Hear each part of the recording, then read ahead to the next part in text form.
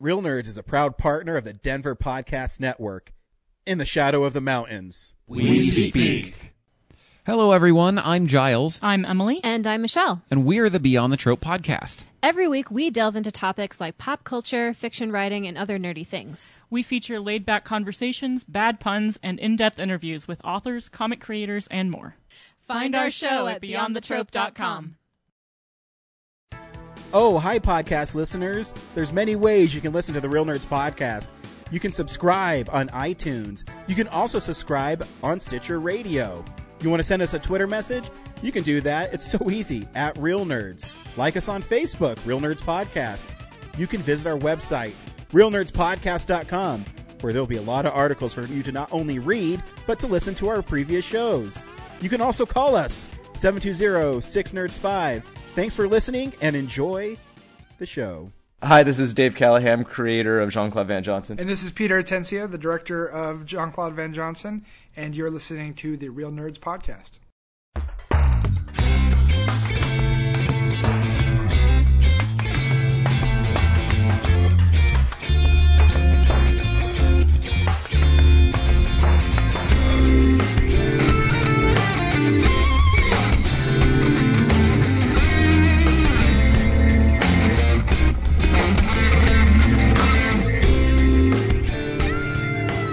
The official podcast of Denver Comic Con 2018 and beyond, and is a very short 5 weeks away. I am Ryan. With me always is James and Zach and Brad, and all the way from the island of Manhattan, Henry. Is that right? Are you in Manhattan? Yeah, I'm Hell's Kitchen. Yeah, I'm Manhattan. Nice. Yeah. Love it. You're close to Times Square, right? I'm like 2 blocks. So We've literally been there, Brad. And keeping we up literally with went from Henry's where he lives to hipster Times Square. Hipster motif is he is on Skype on top of a wine rack. Right. yeah. So It's the only place I have space for him. Do you prefer a red or white wine, Henry? Rosé, obviously. Gross. delicious. Oh, no, I don't drink wine. What am I kidding? Keep that blended shit. Every week on Real Nerds Podcast, we go see a new movie and podcast our experience of the world. But the last 2 weeks have left the Real Nerds wanting. And we hardly ever do. I don't think we've ever done a film explosion back-to-back weeks. And we're really... We've wanted to. And we decided that we are going to do a film explosion. But we're going to keep it within the theme of this summer. And the number one movie of the year, almost, is Avengers: Infinity War. Can it get there? I don't know. It's gonna be hard to beat Black Panther. Yeah. Which Black Panther, by the way, only needs like 10 million more to beat Marvel's The Avengers on the inflation list. So keep it up, guys. Yeah. What does it need to beat Avatar? Oh, it needs a lot. Yeah. I think Avatar's 797 million. How many times would I need to go? Well, I think it's going to drop off An inhumane pretty amount of big times. because next week it comes out on Blu-ray. So I think it's going to... I don't think the amount of times people saw the Inhumans would help Brad. I don't think That's not the joke I made. I know. So I decided we were thinking of maybe doing a film explosion or seeing Tully. And I said, how about we do a film explosion where we pick a film that represents each of the Infinity Gems, Infinity Stones, depending on what era of Marvel you're going to talk about. So we're going to say it's the Infinity Stones. And so there's 6 of them. And as Thanos gets them, he creates a power. And they each have a different power. And so we decided we're going to pick a film that represents each of these powers.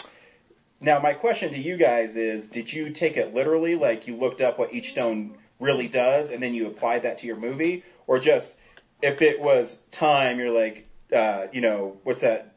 Time Runner movie with Justin Timberlake? In Time? In Time. In Time, yeah. Let's not spoil anything, Ryan. Oh, no. Oh, sorry. So two things. One, just a real quick light spoilers for Avengers, just riddled throughout. But I would say that for me, I just wanted to pick 6 movies that I really adored that in some way related to the motif of that word, right? My space movie is about space to some degree.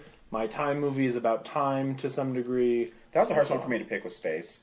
Really? Because there were so many options? No, kind of. And also, so the Infinity Stone for space it's nothing to do with space. It's Sure. Allows you to teleport and travel to any part of the universe. Exactly. Sure. Yeah. And it, like, you can bend reality and stuff. And it's... So I struggled with that part of it. Right. Some of them it came to me instantly.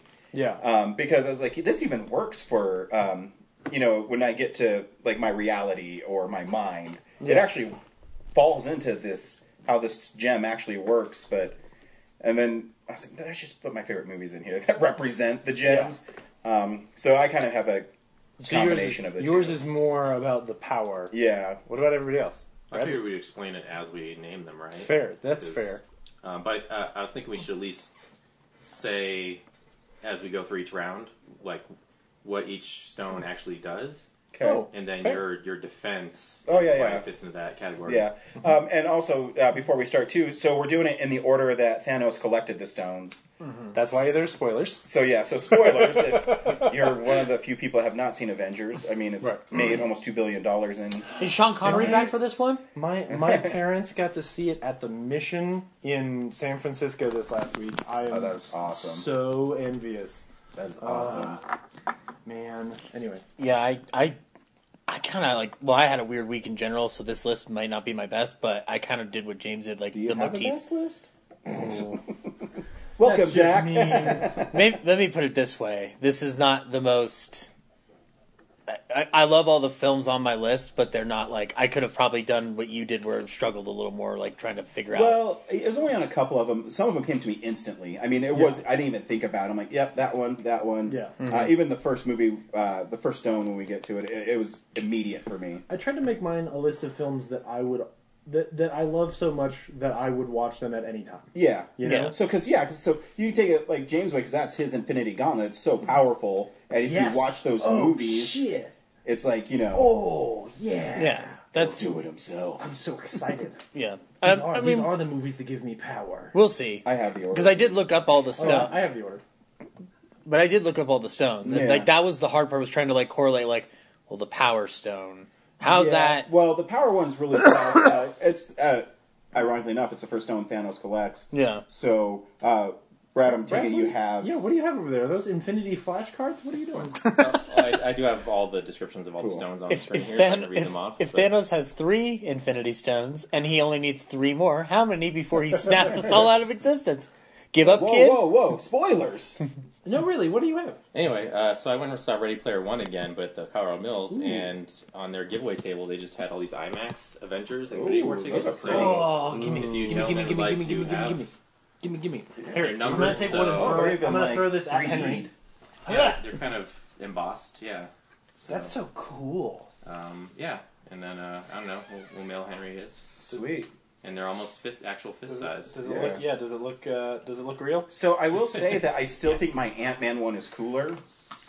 I don't know if anybody got the Ant-Man IMAX. Where it was ticket. like, yeah, I It's- think you gave me one. Yeah, it's like clear with Paul Rudd like moving in and out. It's pretty sweet. The Batman v Superman one was clear. I missed the clear ones. Now Yeah. they've all been. That's since the This price one's of cool, a though. clear plastic one up, you know. But it's sweet that it's like 3D printed. Yeah. Thanks, Brad. Does anybody wonder why the Mind Gem is the one in the palm? Like, is that canon? Yeah, I I think it so. annoys me that he puts them onto the glove in the correct in a specific order. Like, I feel like he should have done like middle finger, Well, thumb. remember he doesn't. He just holds it up and they go in there by themselves. Yes, but they apply finger, thumb, back of hand. Yeah, but he Right? still Like- lets them go. They're still gonna. Well, the Yeah. last one is the biggest space, so it's like save the biggest one for last, I guess. Sure. Yeah. Thanos knows how to play the dramatic card. Yeah, Yes. I would think like the Power Gem would be in the back because it's the one with the most. How does a Soul Stone even like just find its way to a planet and create this whole elaborate ruse for itself for Fair. people to find? It's a mystery. How does how does it work? How does this work? What's the science behind all this?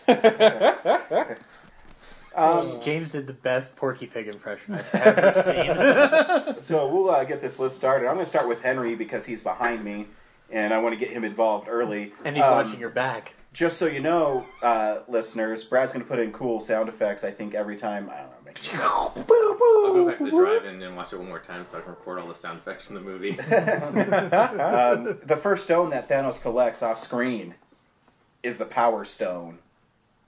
Henry, what's your film for the Power Stone? Am I going to describe it? Oh yeah, Brad's going to tell us what the Power Stone does. The Power Stone increases strength and allows you to control these energy... That's not written very well. It increases strength and allows you to control energy, I guess. Yep. Cool. Okay. Well, my Power Stone, I viewed it as, power, creating energy. There's nothing more powerful than the creation of life and the creation of creatures and monsters, which is my Power Stone contribution is Spy Kids 2. The threat has never been greater. The stakes have never been higher. And the world's best defense has never been hungrier. How could you be eating in a time like this? Ground! They're bringing the whole family. You're looking cool already. That's my boy. If you want top secret information, just go straight to the source. Welcome to the Pentagon. There is no hacking in this household. Science. Show me that again. Huge new adventure.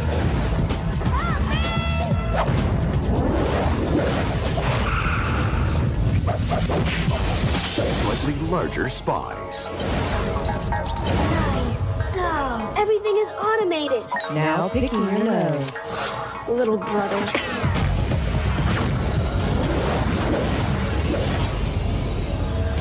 Spy Kids 2, The Island of Lost Dreams. Botaro, and not too tight.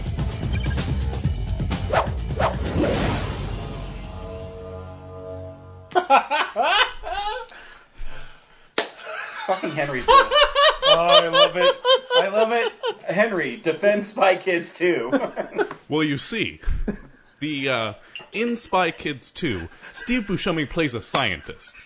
And Steve Buscemi, scientist, decides he wants to create... It's essentially the plot of Jurassic Park, really. He decides to make an island of monsters where you can, mix and morph all these different creatures into one creature, but then they go evil. And the Spy Kids have to show up and, save the day. So yeah, that's the plot of Spy Kids 2. And I just thought... I like how you described it. It's like Jurassic Park, whereas you could have put Jurassic Park in the slot that you could have Spy Kids 2. That's great. I love this thing. This is really good. Yeah. This is... It's the I don't one think where, there's anything really... Go ahead. Oh, sorry. It's the one where, all the monsters are, super claymation looking, right? Because I think you mean I saw this super in realistic? Yes. Yes, claymation realistic. Yes, right. Wow. I just thought, what's more powerful than playing God? Nothing. And that's what Steve Buscemi does in Spy Kids 2. The creativity of your lists. That's what's more powerful than playing God, Henry. Oh, just wait. I will say that for power, I was going to put Dude, Where's My Car, but I couldn't figure out how to do it. Did we just lose Henry? Oh no, Henry died. Oh, you here? Hello? Oh yeah, no, you're back. Go ahead. Say that again. Yay. I was originally going to put Dude, Where's My Car, but I couldn't figure out any kind of bullshit excuse to tie it into power. So that one just didn't make the list. Sorry, Dude, Where's My Car? So all right. I mean, the power of the continuum transfunctioner knows no bounds, man. Oh gosh. Well, I still think Spy Kids 2 is better. So. Yeah. Well, maybe you can squeeze that one in for the reality gem. All right. James. Oh, we're going this way. Power Stone. So yeah, I thought a lot about power. This was actually maybe the hardest one for me because it is such an abstract idea. Power. Mm-hmm. The obvious thing was a lot of abuse of power, movies about power. Right? You've got your Goodfellas or your Godfathers, those kinds of movies, and it's just trying to figure out okay, which direction do I want to go? But I wanted something positive, not just something not just abuse of power. I wanted something that I really enjoyed. And so I thought, I know. I got a movie here about someone who is clothed in immense power. So I chose Lincoln We here highly resolve that these dead shall not have died in vain, that this nation under God shall have a new birth of freedom, that government of the people, by the people, for the people, shall not perish from the earth.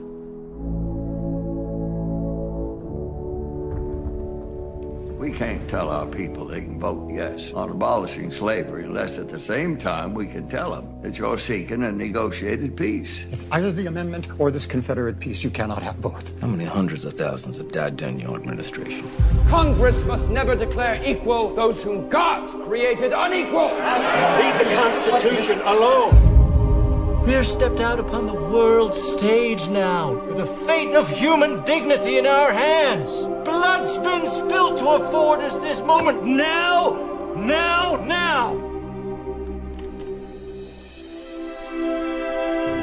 Abraham Lincoln has asked us to work with him to accomplish the death of slavery. No one's ever been loved so much by the people. Don't waste that power. This fight is for the United States of America.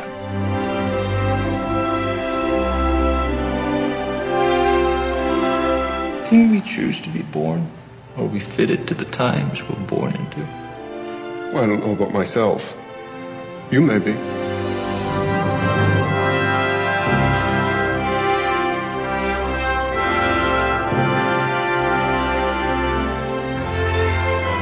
This settles the fate for all coming time. Not only of the millions now in bondage, but of unborn millions to come. Shall we stop this bleeding?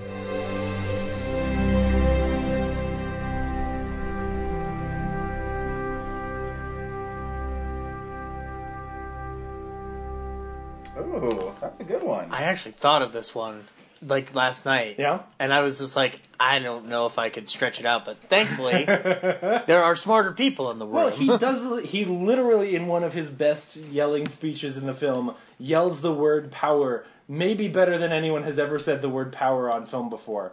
And it is. It's a movie about a guy who is really powerful and uses his power to get things done, and in some cases bends the rules. And of course I adore this movie and would watch it at any time. I don't know. It was just a great pick. Yeah, it was a good pick that is more uplifting than a lot of the other options that I had. And that's what I was hoping with this film Splosion is you're going to get films that people. It's a different interpretation of each thing, and I think it's really awesome. So that's a good one. Uplifting though, that guy got shot in the head. So. Well, okay. So, but it's a guy who's using great. So many movies about power about they get powerful and then they become Scarface and they die, but they die being a complete shithead.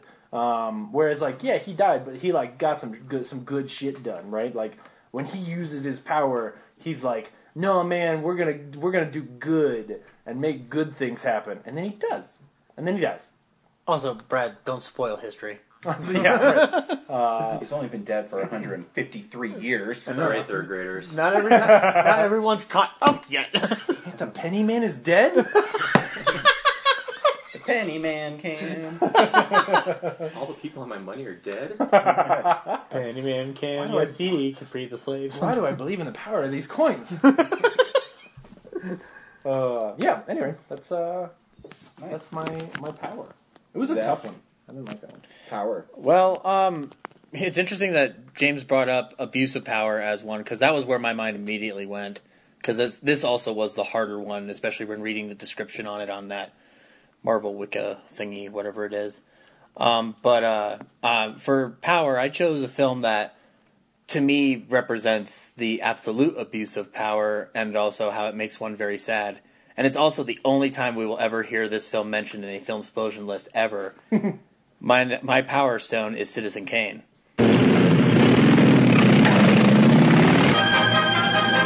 Lights! Give me a mic.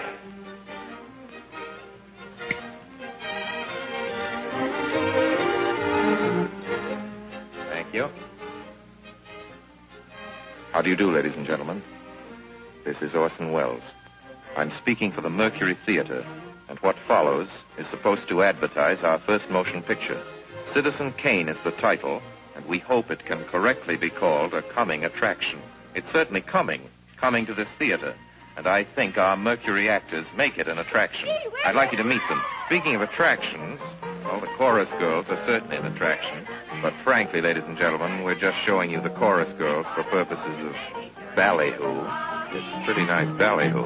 But here's some of our real Mercury people. This is the first time you've seen most of them on the screen. Hey, give Joe a little light. Thanks. Now smile for the folks, Joe. Smile. Joseph Cotton, ladies and gentlemen. That's it. Joseph Cotton. I think you're going to see a lot of him. Here's Ruth Warwick, whom I know you love. Ruth. Look at the camera, Ruth. We caught Ruth with her hair up. And here's somebody you've all heard on the radio, so I don't have to tell you he's wonderful. Ray Collins. Dorothy Commengore is a name I'm going to repeat. Dorothy Commengore. I won't have to repeat it much longer. You'll be repeating it. And here's George Coulouris, who's a grand actor. I'll say that name again. George Coulouris. Watch it. Here comes Everett Sloane. Look out, Everett. Oops. Everett Sloane, ladies and gentlemen, he isn't necessarily a comedian. And here's one of the best in the world. Agnes Moorehead. I've said a lot of nice things, but Erskine Sanford deserves some more. Erskine Sanford. So does Paul. Paul Stewart, everybody. Citizen Kane is a modern American story about a man called Kane, Charles Foster Kane. I don't know how to tell you about him. There's so many things to say. I'll turn you over instead to the characters in the picture. As you'll see, they feel very strongly on the subject. Charles Foster Kane is... Sure, he started the war. But do you think if it hadn't been for Mr. Kane, the United States would have the Panama Canal? Charles Foster Kane is nothing more or less than a communist. Kane, governor.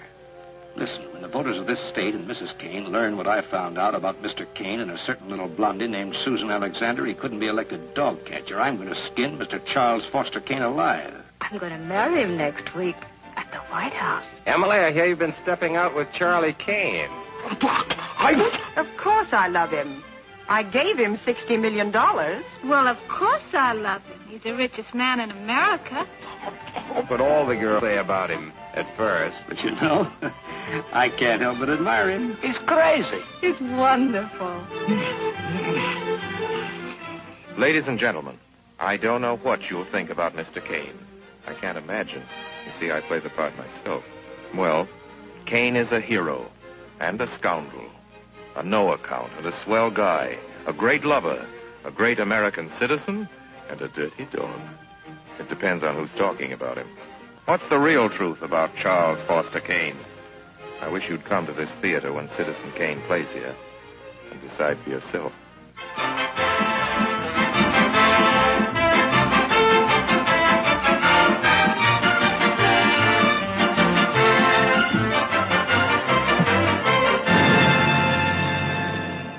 Story.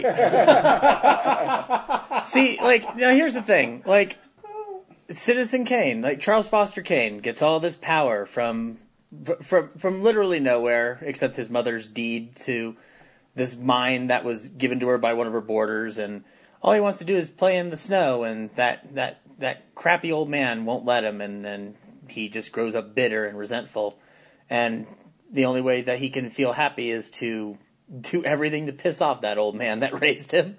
Amasses so much power with his newspaper that he starts wars just to sell newspapers, proceeds to try to get himself elected mayor or governor, only to be thwarted by his own hubris and his own desire to have whatever he wants in the world. And then at the end of the day, all he wants to do is kind of reach back to that one thing that made him feel happy. And absolute power corrupts absolutely. Like, if you amass that much, which is like, again, like when reading the description of the stones, I'm like, well, I guess Ronan wants to have enough power to control what he wants in Guardians of the Galaxy.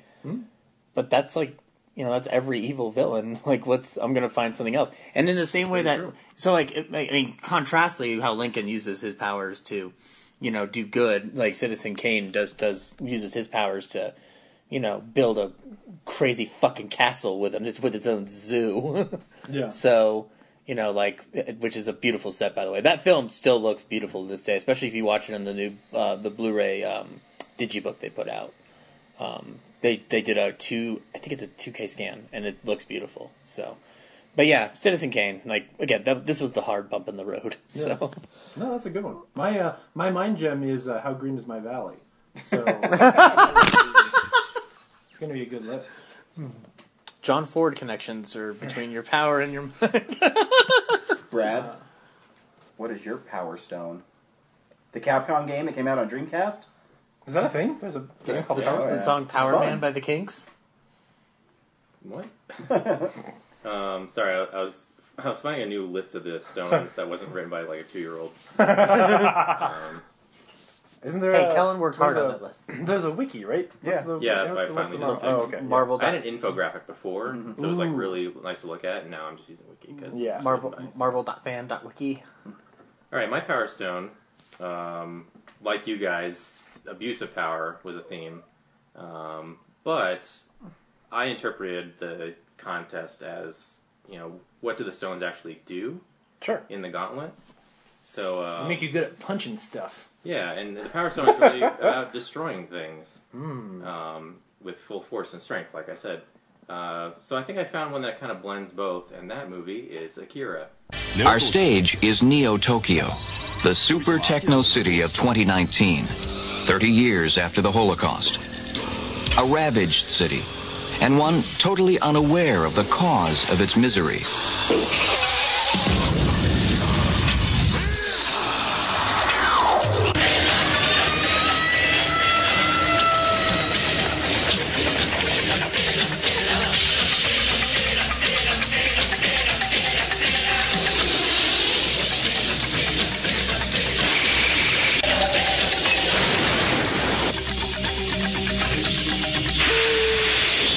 Akira. Gross. Yeah, we found out last week. James hates that movie. Yeah. Not a fan. Yeah, it's a dumb film. Oh. I guess I could have put Chronicle in this slot too, because they're kind of the same movie. Sure. Yeah. But yeah, so Tetsuo is, after being like a science experiment, a few years later finds out that he has these amazing powers, and he doesn't have quite very good control of them, and they kind of go off the rails, and then his own jealousy of certain people and fear and all those things, he lashes out with them in devastating ways, so much so that he annihilates like all of Japan in the process, and grows into a big blubbery husk of I don't know what. It's gross. Yeah. And then, destroys, like, I don't know. Everything. Almost everything, so. Yeah. I've never seen Akira, but... Spoilers. Is it... well, I mean, I'll forget of it. I'll forget, and then I'll watch it and be like, what? I never heard about the big blob. Yeah. Brad's like, I told you about it 2 weeks ago. Ain't none of that shit made any sense, so... But, like, was that one of the many things that kind of later on influenced Ghost in the Shell? Just wondering, like, or just terms of style and whatnot? It took me forever to figure out, like, what Akira was. Like, it's not an easy watch. Right. There's a lot of stuff going on. Like, on top of that, like, the other abuse of power in the movie is the government is oppressing much of the citizens, and there's, like, a resistance movement, so they're trying to stop Tetsuo. And I think Tetsuo is a creation of the government to be, like, some kind of super soldier, because there's also these other experiments that have telekinetic powers and stuff, but somehow he escaped. Like a RoboCop that's on Rogue. And then, there's like resistance fighters, and then like the movie starts out where he's the street kid who like drag races with his buddy Kaneda, and by the end of the movie, Kaneda is on his awesome bike trying to take down Tetsuo, and that's just like the intimate story. Then the grand story is that as he's abusing his powers, he's destroying and growing, and then to the point where he can't stop it. Like, he wants to stop, but he can't because his physiology is just exploding. This huge monster, so... Right on. I like that film. Good pick, Brad. What? Good pick, Brad. I like that film. Thanks, Henry. Yeah, I might be the only other one, but... Thanks for picking Grave of the Fireflies last week, too. That was a popular one, actually, with the write-ins. Yeah, your cousin, right? Yeah. Your explanation of it is really good. Despite my enjoyment of that film, I totally agree with your pick. It's not the greatest, but like the animation's really probably the best part. Oh yeah. But the story was confusing as hell. It's taken multiple watches to figure out what the hell's going on. Yeah. And why it's relevant. And I think I figured it out for the Power Stone. Cool. Nice. Ryan, what's so yours? mine is actually I think this is the only stone I kind of bent to make my point. Because you're so powerful, you can bend stones. I can bend a power stone. No, the actual reason is because I wanted to me, much like James's, power can be used in different ways. Where you have two movies where they abuse the powers. One movie, we don't even know what the fuck Henry's talking about. And James, it's a man who has power and he uses it for good. Just like my pick for the Power Stone, Sam Raimi's Spider-Man. Who am I? You sure you want to know? If somebody told you I was just your average, ordinary guy, not a care in the world, somebody lied.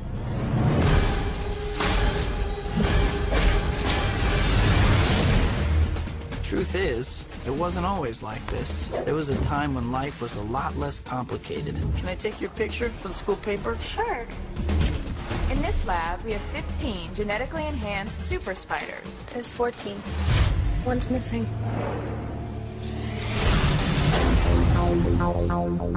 Peter, are you all right? I'm fine. Pete, look, you're changing.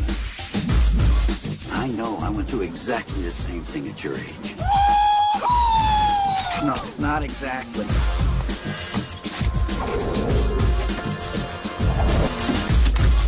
Wow. Peter, may I introduce my father, Norman Osborn? Great honor to meet you, sir. Harry tells me you're quite the science whiz. You know, I'm something of a scientist myself.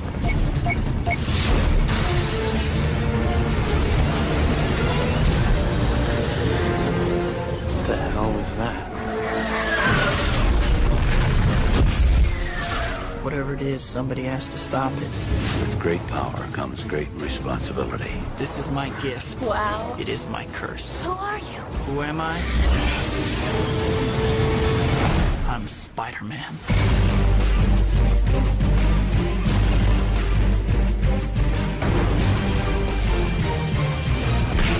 Do I get to say thank you this time?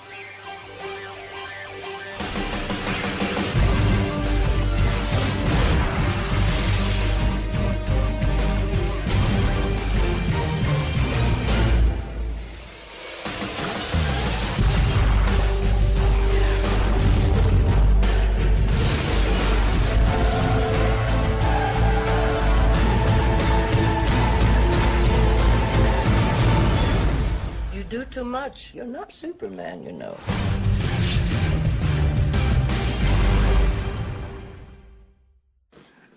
Fuck! Should have seen that coming. The only thing I wanted you to say before you announced it was, because with great power... Yeah, so with great power comes great responsibility. The Power Stone also gives you superhuman strength, which Spider-Man gets from a spider bite. So that was my one. I'm like, I'm going to manipulate this a little bit. Yeah. And, I mean, it's true. I mean, Peter Parker, everyone knows the story. I don't have to rehash the story, but I'm going to. He has an opportunity to make a difference, and instead of making a difference, he is looking out for himself to get money, to get a car, to impress a girl, and that comes back and bites him, literally. And, you know, the robber kills his uncle. What? Yeah, I know. Spoilers. Only 60 years in the making. Uncle Ben, no! Why haven't we ever seen that on film? I know. I don't I think understand they should do it once and do it again 6 years later. But no, I think it's a really valuable lesson. I always say that Spider-Man's the greatest fictional character ever because I think he's so relatable. I mean, you have this power, and instead of using it for your own good, you have to be taught a lesson of the power that you're using. And it's an abuse of power, and it's using the power for good. And Spider-Man's a great movie.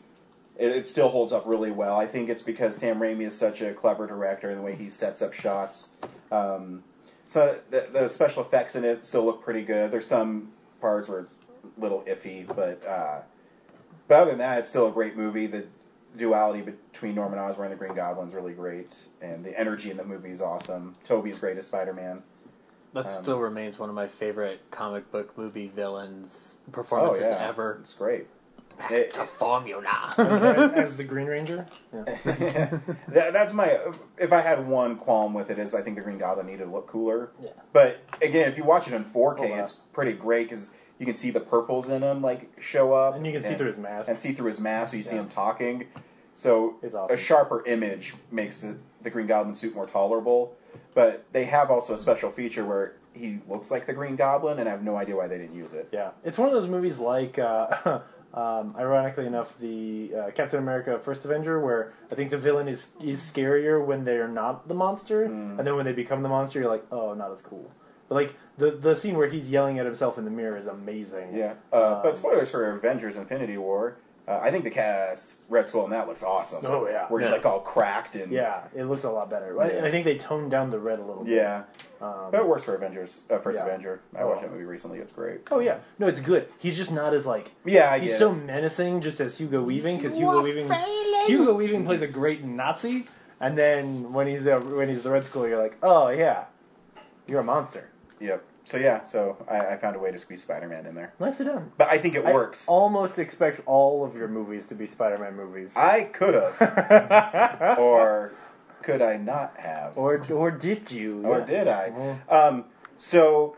Bonesaw approves, by the way. Next in Avengers Infinity War, Thanos boards the Asgardian ship, and he squeezes the Space Stone out of the Asgardians. The Space Stone is the second stone that Thanos collects. Henry, what's your pick for the Space Stone? Am I still not just be describing them? God, fuck, then just say it, man! The Space Stone allows the user to exist in any location, move any object anywhere throughout reality, warp or rearrange space, teleport themselves and others any place the user can imagine, increase their speed, alter the distance between objects contrary to the laws of physics. At full potential, the Space Gem grants the user omnipresence. There you go. Well, you know what film travels through space and bends realities into two different realities? It has to be your favorite film. It is, and it does include the greatest fictional character of all time, Michael Jordan, and that is Space Jam. When the world's greatest athlete, Michael Jordan, teams up with the world's best-loved cartoon character, Bugs Bunny, you won't believe your eyes.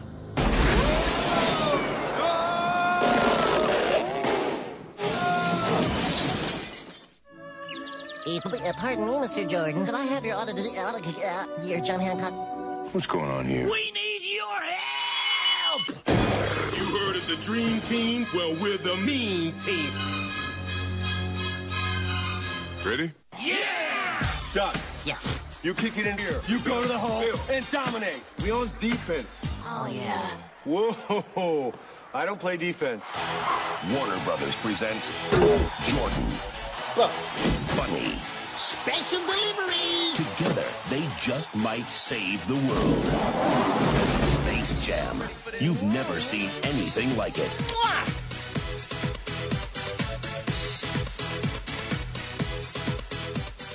I think it's the second time this trailer has shown up on a film explosion. Come on, Henry. They don't understand that they just don't understand how to slam. They just don't. That's true. That's very true. So, Space Jam. I'll remind you the plot. Please. Ironically, it does work really well for this space. Oh, it does. It does great. So Space Jam follows the fictional great man of Michael Jordan.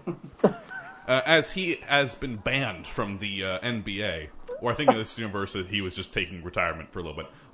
So also, Bugs Bunny's there, and Danny DeVito has sent aliens to the Looney Tune town. And the aliens are like, hey, we're going to put you into slave camps. And the Looney Tunes are like, no, thank you. And they're going to be like, well, we challenge you to a basketball game. They're like, well, we can only win if we get fictional character Michael Jordan. So they do. And that's the plot of Space Jam. So the way you describe it fictional character makes me wonder why they didn't throw people out of the idea room at Warner Brothers. Yeah. You know why I'm not a fan of Space Jam? Is because they got rid of Porky's stutter. Did they really? Yeah. I thought he stuttered when he was trying to ask him for his autograph. Did he? Yeah, I believe so. I thought they He got might rid have of it like I think he has at least one stutter. one. Well, yeah, they don't overindulge in they're it. like, he's not politically correct anymore. To be fair, Porky Pig isn't that big of a character in it as well. So. I know. And Yeah, because Porky Pig ain't gonna play. You can't have hooves and play basketball. Come on. That is a great moment in Back in Action, though, where he's like, first they tell me to lose the stutter, now they tell me I'm not funny. it's a pain in the butt being politically correct, and then it's Speedy Gonzales going, "You're telling me." But anyways, are you Space telling Jam. me that Back in Action is good? It is a good film for a good chunk of it, and then it goes off the rails. All right. But anyway, it's no Space Jam. Yeah, right. Well, I'm sure. Well, no That's film why can I be didn't see Space it. Jam, So Henry. why don't you tell us how wonderful the animation and live action work together? Mixes? I know, that's why I chose it, Ryan. Because you can mix the two worlds of Looney Tune Land and the real world, and they mix together perfectly into this perfect syndication where Michael Jordan learns to be a great actor, definitely, and then... And then all of the Looney Tunes are like, this makes sense. And then, of course, Newman from Seinfeld shows up, and he gets turned into a balloon for reasons. And then Bill Murray's there for approximately 5 seconds. Oh, my God. And so it's just the mixing of universes and space and time into one massive universe is why I decided to pick this film. In a way, it as was the my Avengers before the Avengers. It really was. That's what they need, really, in Avengers 4, is Michael Jordan. So... No, he got turned to dust. He looks at Thanos and goes, "Let's do some drills." I can almost feel you also picking this as your reality gem. Oh, you wait. James? Yeah. Space. I mean, Final Frontier. This one was easy and predictable, which also makes it a boring selection. Because I didn't have a choice here. I had to pick Apollo 13.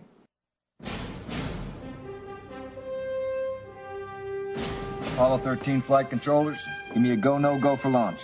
You know that Easter vacation trip we had planned for Acapulco? Procedures. Go. Control. Go flight. There might be a slight change in destination. Really? Maybe say the moon. Booster. Go. Retro. We're go flight. GNC. We're go. And I take the controls and I steer it around. FAO. We're go flight. For a nice, soft landing on the moon. Better than Neil Armstrong. Does it bother you that the public regards this flight as routine? There's nothing routine about flying to the moon. I can vouch for that. Launch control, this is Houston. We are go for launch. The clock is running. Houston, we have cleared the tower at 1313. Okay, guys. We're going to the moon. This is the crew of the Apollo 13, wishing everyone back on Earth a pleasant evening.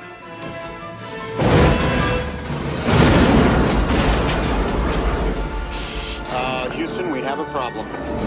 We got a wicked shimmy up here. Houston, we are venting something out into space. It's definitely a gas of some sort. Flight, the heart rates are skyrocketing. The Apollo 13 spacecraft is apparently losing breathing oxygen. The emergency has ruled out any chance of a lunar landing. Why are so many people here?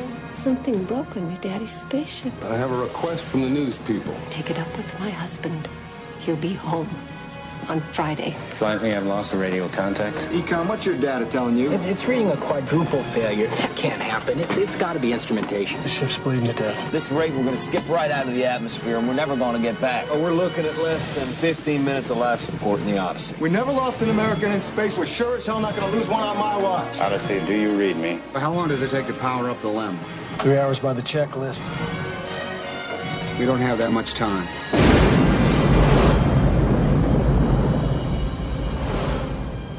I don't know why I checked my list again. You're like, I had to pick Apollo 13. Wait, did I? Yes, Did I change my did. mind? I don't know. Did my phone change it for me? Yeah, I mean, Apollo 13 is the story, it sort of, wraps up or encompasses all of mankind's, That and they journey had to to the bend moon. reality to get things to work so they get back to Earth. Sure. Nope. But they did. Well, how did they get that to fit in there? That's true. Yeah. We have to take the hole for this, make it fit into this. Using nothing but that. It is a movie about moving people into and through and back from space. As some guys get stuck on a piece of space shrapnel that doesn't want to go to the moon but needs to come back. And it's maybe about as powerful as a washing machine. And spoilers, they do. And it's harrowing and wonderful, and you love all of the characters, and it's a tale of movies that's so claustrophobic but moves so fast. Mm-hmm. You know, you forget it's over 2.5 hours long because it's so well paced. I love that movie. There's not enough floating poop in it. There needed to be like one scene. There's a lot more like just poop problems in space than they ever talk about in the movies. That would have tipped it over for the Oscar that year. Yeah. It would have been like, you know what? We were already kind of sold on just at least giving it the nomination for that poop shot is what won you, Ron Howard, your first Oscar. There's recently been a podcast called The Habitat, and they played in one of those episodes. It's talking about people going to Mars, and they played a piece of audio from the Apollo missions where a guy's he's talking to Houston, and he just goes, "Oh, there's a turd." There's just turds floating. It happened all the time. Because they were pooping in bags and then just sticking them. There's not like a thing that jettisons your poop out into space. Like that's not a thing. So anyway, if you remember the posters for Apollo 13 that said Houston, we have a problem. I wanted it instead to be, oh, there's a turd. Yeah. There's a turd. There's actually a moment in the movie where I guess they do talk about the fact that they're not allowed to jettison any of their fecal matter or urine for the rest of the trip because it might push them off course. So, real thing. Don't poop in space. Hold it. Hold it. In space, no one can hear you shit. That was the actual directive for Alan Shepard. The first time he was going into space, the mission was only 45 minutes, so they were like, "You don't need to be able to pee." And then they stuck him on the launch pad for like 3 or 4 hours, so he had to pee in his suit before the mission. First American in space covered in urine. Just saying. How do you know? That was brave. He took the piss out of him. Anyway, it's one of my favorite space movies, of course, and just one of my favorite movies. So it was my choice for space. Zach, cool. Well, mine is not my favorite space movie, but it's actually one of the ones where I was able to kind of get into the power of the stone itself. So the stone can move you from like one world to the next, kind of like transfer in between dimensions or worlds and stuff like that, as seen in the first Avengers movie. So I chose one that was probably the only obvious answer in my mind, which was Christopher Nolan's Interstellar. Little late, Coop. Yeah, we had a flash. It's an Indian surveillance drone. Solar cells power an entire farm. What'd you do, Murph? She didn't do nothing. Murphy's Law. You're a well-educated man, Coop, and a trained pilot. And an engineer. The world doesn't need any more engineers. We didn't run out of planes and television sets. We ran out of food. Dad, why did you name me after something that's bad? Oh, we didn't. Murphy's Law. Murphy's Law doesn't mean that something bad will happen. It means that whatever can happen will happen.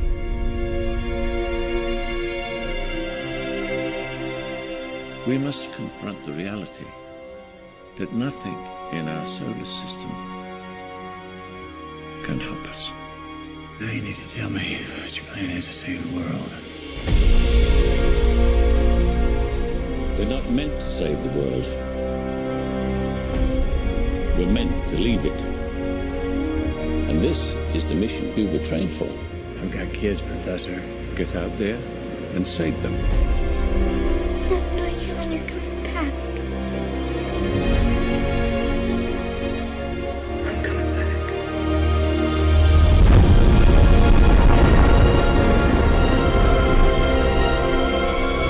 We must reach far beyond our own lifespans.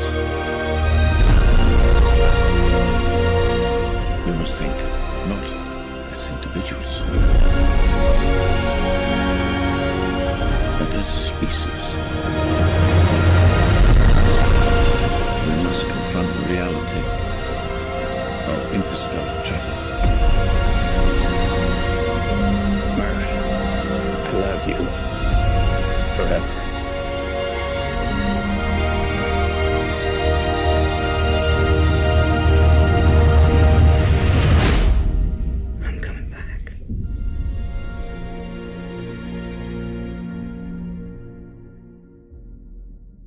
which also could kind of play grappled on, with that one. which could also kind of grapple with the reality in a weird way, because the way, if you don't know the story of Interstellar, it's basically about an or he's not an astronaut. He's a quantum. What? He's a test pilot. He's a test pilot who goes into space to a whole other, like through a wormhole, essentially. We're trying to find more resources for planet Earth, or find a new planet for them. Yeah, a new planet. And it ends up bending reality and time so that he's able to see a different space of time where he actually witnesses his daughter trying to find him back on Earth. If you could put in every time it says reality. I was going to say, this is not reality. We never get through the episode. You also could have fixed this for time. Yeah, exactly. I wrestled with this movie a lot. Right, again, and one of my original, like, I'm gonna like try to see if I can connect Christopher Nolan to Marvel, is to make every one of them a Christopher Nolan movie, and I came close, but I kept this one because like I'm actually like surprised how much it still like sits with me after watching it for the first time a year and a half ago. I didn't see it when it came out in theaters, so but it's fascinating, and it also could have probably been Soul in its own way because of how heartfelt that movie is, especially near the last hour, where you see McConaughey pleading to, or like trying to help Murph figure it out so that he can get home to her. And then like one of the things I love about that film is at the end of the day, his mission's not fucking over because he's still got to get Anne Hathaway off that damn planet. Also, one of the many, like, or one of the few instances, I guess I should say, where Matt Damon's a villain. Like, if you really think about it, like, I can't really recall many movies in my head where Matt Damon's a villain. The Departed. Yeah, that's Thor true. Ragnarok. Yep. Technically.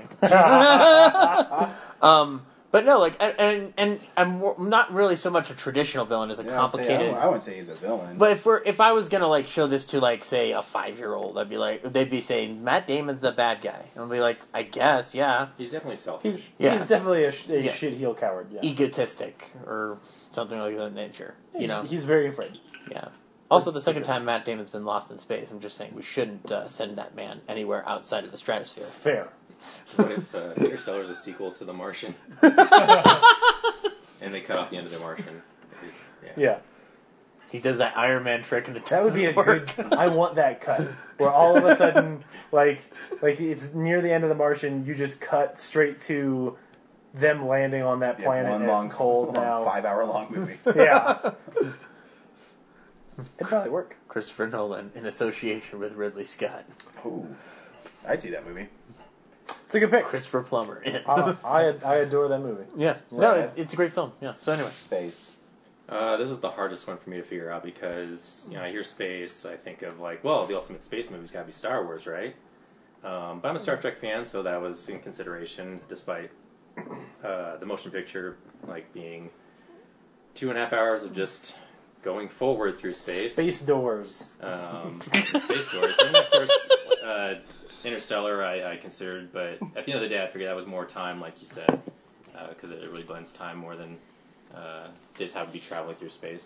But then I really thought about what the stone does in the movies, and that's open up dimensions and have people move freely throughout space. And so I figured the best representation for me for that would be Super Mario Brothers the movie.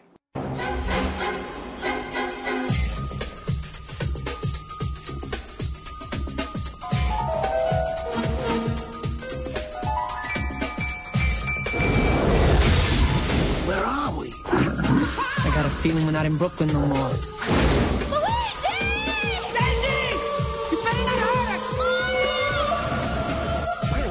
They're brothers. They're plumbers. Oh no. Mario! Luigi! They're on the trail of a kidnapped princess and a mystical meteorite. It's incredible! That gives anyone who possesses it the power to rule the universe. Get me the rock! Come and get it, lizard breath! Now, they must rescue the princess.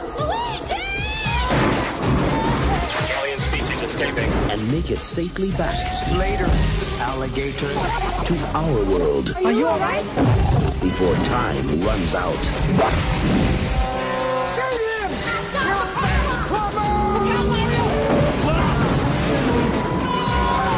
Get him! Yes!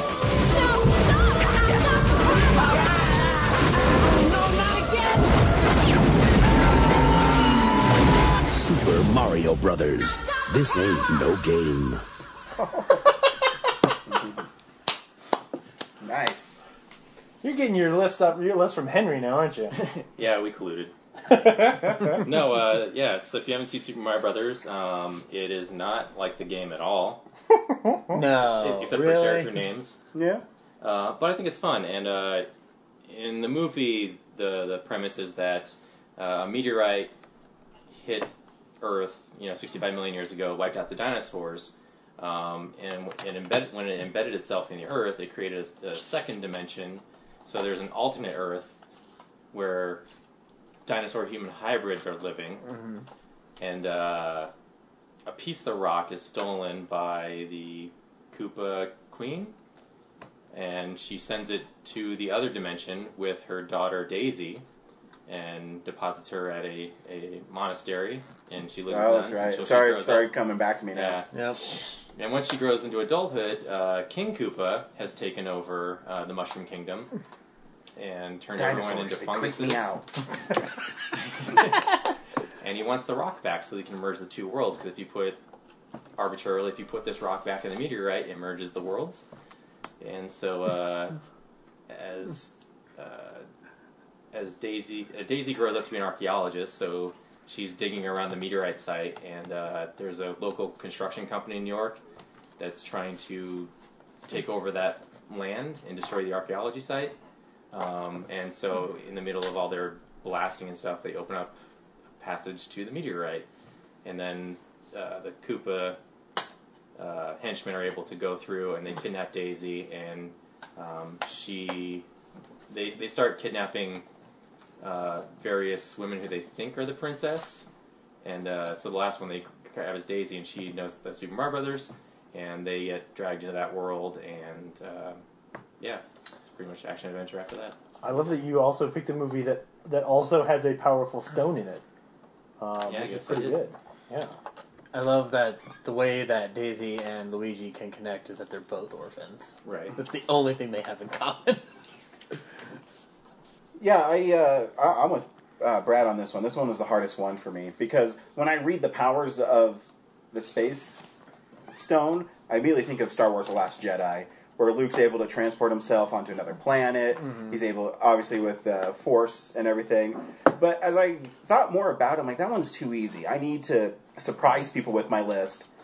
And while the movie I'm picking in overall theme isn't a surprise, I think it kind of follows pretty well with this. And so my pick for the Space Stone is Star Trek IV, The Undiscovered Country. Wait, what?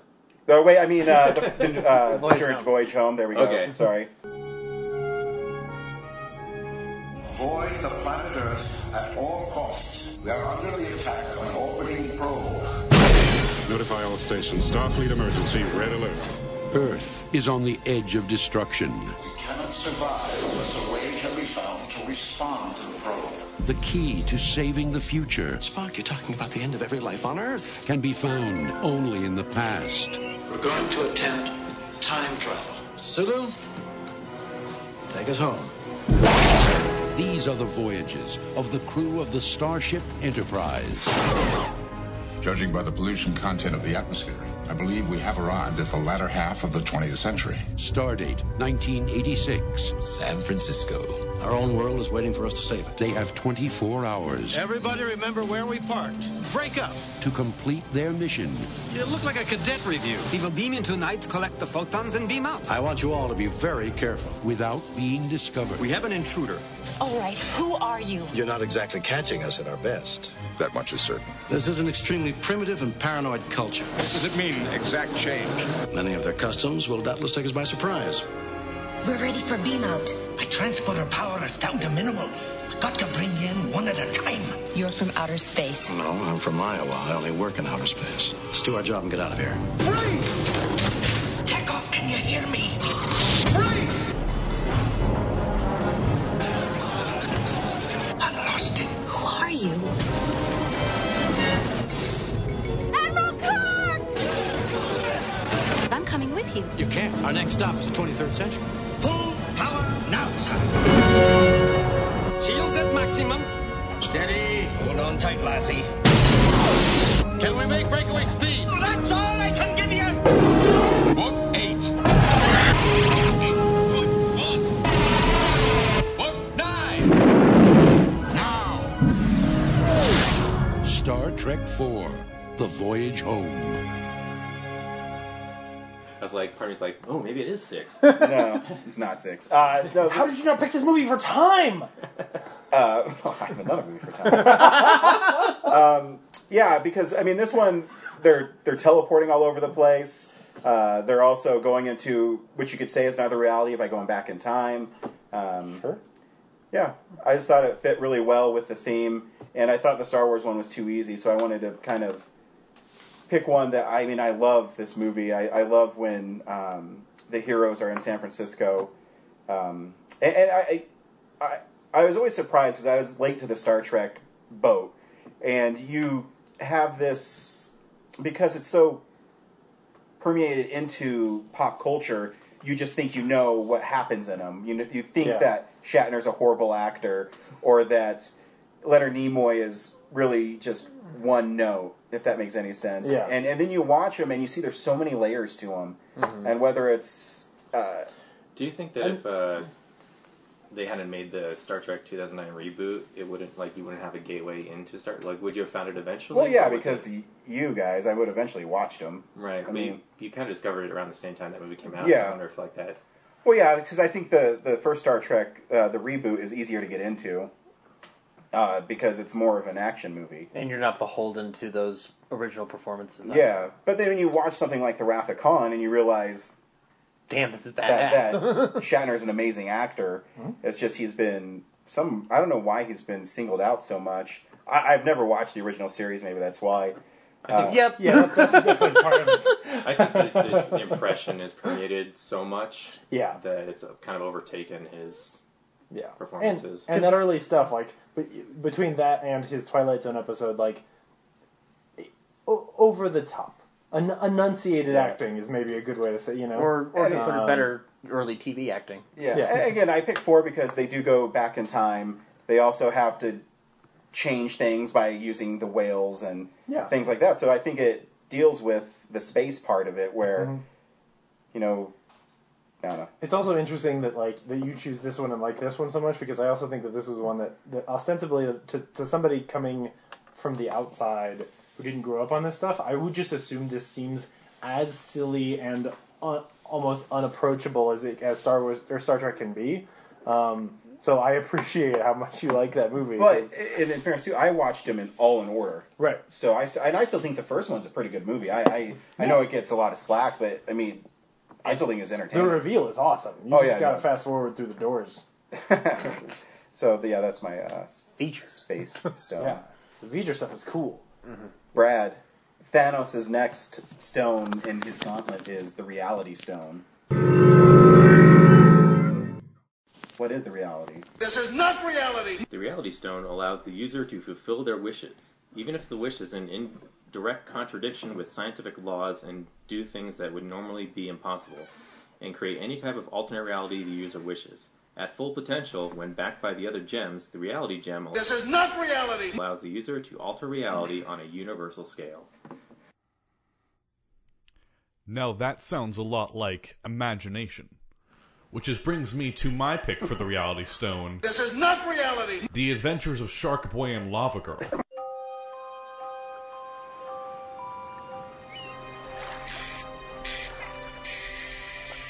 I first met Shark Boy fishing on a dock. As a child, he'd been swept to sea by a storm. He was saved by the sharks, who raised him as their own. He grew gills and fins. His teeth became sharp, and we became friends. Then, one night, I was visited by a glowing girl. with skin of molten lava. She told me she had come to take Shark Boy back to her home, Planet Drool, because something terrible was happening there. That was the last time I saw them. And that's what I did this summer. We were supposed to tell true stories. That is a true story. How many people think Max's story is true? Not true. Made up. Everyone always knew that Max had a wild imagination. Max, there's no such thing as Shark Boy and Lava Girl. What they didn't know is that his greatest creations Everybody down! were real.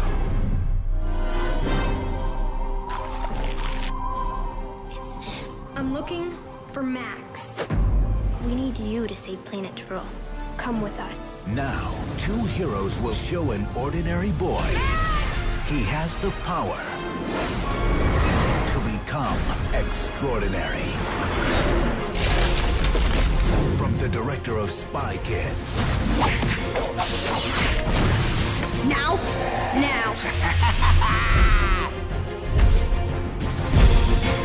What do we do? Scream. Even the smallest dreamers We believe in you, Max. can become the biggest heroes. The Adventures of Shark Boy and Lava Girl.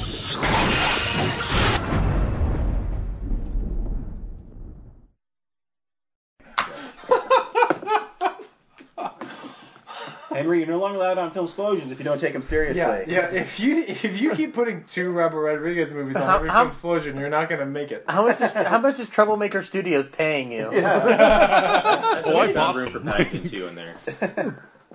Oh, it's coming. I already know which one it is now. Yeah. That you said it. Anyways, why is reality with This is not reality! Shark Boy and Lava Girl? The Lava Adventures Girl's of hot now. Shark Boy and Lava Girl. I'll remind you all the plot. So, the plot of Shark Boy and Lava Girl follows as a young boy is going to elementary school, and George Lopez is his professor. And George Did he steal that job? Probably. And so he's... Good one. So he's there, and George Lopez is like, you can't have an imagination. That's lame. You need to get a job. And then a tornado comes and kills his parents. So... I need to see this movie now. So the young boy runs at the tornado, about to fight it. And that's when Shark Boy and Lava Girl show up, and they're like, hold up, you can't fight a tornado. We need you to help us in the imagination dimension. So the three of them go to the imagination dimension, where they fight evil. And evil is actually his bully from school. And also George Lopez is a robot in this dimension. It's not a great film. So... But yeah... Reality Stone. This is not reality! You said that way too enthusiastically. The fact that I could see you on Skype right now is... I wish the listeners could see your face where you're like, the Reality Stone. This is not reality! My goodness. I don't even have anything to add to that. Yeah. I believe it. I've never seen it. Yeah, your explanation is convincing. I don't remember it that well. So, I mean... Does it also bend reality... This is not reality! ...into 3 dimensions? Because technically that movie's title is... Yes, Shark Boy into 4 dimensions. When it was out, oh, that's they right. gave It you a was scratch 4D. and sniff card. Yeah. They did have the sniff cards, you're right. Man, I forgot about that. So unfortunately, you can't experience the full film anymore unless you have the scratch and sniff cards. So is that packaged with the? Is it on Blu-ray? Yes, it is. You can get the Blu-ray. Is it and packaged you can with get the Blu-ray? It is. Shut and the up. 3D glasses too that look like Shark Boy's sunglasses. It's the best. Wow. Would this be considered the height of Taylor Lautner's career? Because it kind of goes into a weird direction after that. Oh, no, it's the height of everyone's career involved. It definitely abduction, though. Abduction, height of his career. I don't know. James, I just want to point out, Ryan, that look, whenever I come with like an actual list, everyone's like, Henry's so pretentious. I don't care about your French films. And I bring this list, and you're like, I don't care about your fun, exciting films that you actually genuinely care about and love. So Henry, I actually truly love this list so far. I think it's fantastic. I just like giving you a hard time about it. I also hate you for kind of making me want to watch Shark Boy and Lava Girl. Like, seriously, please don't. No, you're just more of a wild card. I never know what to expect from you, Henry. I never know what's real. I never know what's reality. This is not reality. I am the reality gem. Oh, shit. Oh. Yeah, so for me, the reality gem was one of the first ones that I thought of, and as soon as I thought of what my answer should be, I was like, oh. This is not reality. There is no... This one is on my list, the best one that does both. It is both a movie I truly adore, would watch at any time, think is the best, and also does sum up the powers of the reality gem in a lot of amazing ways. Because my pick for the reality gem... Not reality! Not reality! ...is Last Action Hero. A great classic comes to the screen. Stay thy hand, fair prince. Who said I'm fair? To be or not to be? Not to be. Columbia Pictures is proud to present the screen's greatest action hero, Jack Slater. Don't even think it, Slater, you hear me? This is the Lieutenant Governor. Slater, here's what I... The governor gets here, call me. And Danny Madigan is his biggest fan. Jack Slater 4. But tonight, a magic ticket... It's a passport to another world. ...will get Danny closer to the action than anyone ever dreamed. Holy cow! I'm in the movie! Who the hell are you? Don't shoot me! I'm Danny Madigan, I'm a kid! And you're going with him. Who is this twerp? And where is that smile on his face? I don't even know this kid. To a world that's bigger than life. This ticket is magic, and it really works. And better than real. You really believe that you're inside a movie, don't you? Yes! The bad guys are in there. I've seen it on screen. Could I speak to the drug dealer of the house, please? Have a nice day. Have him killed.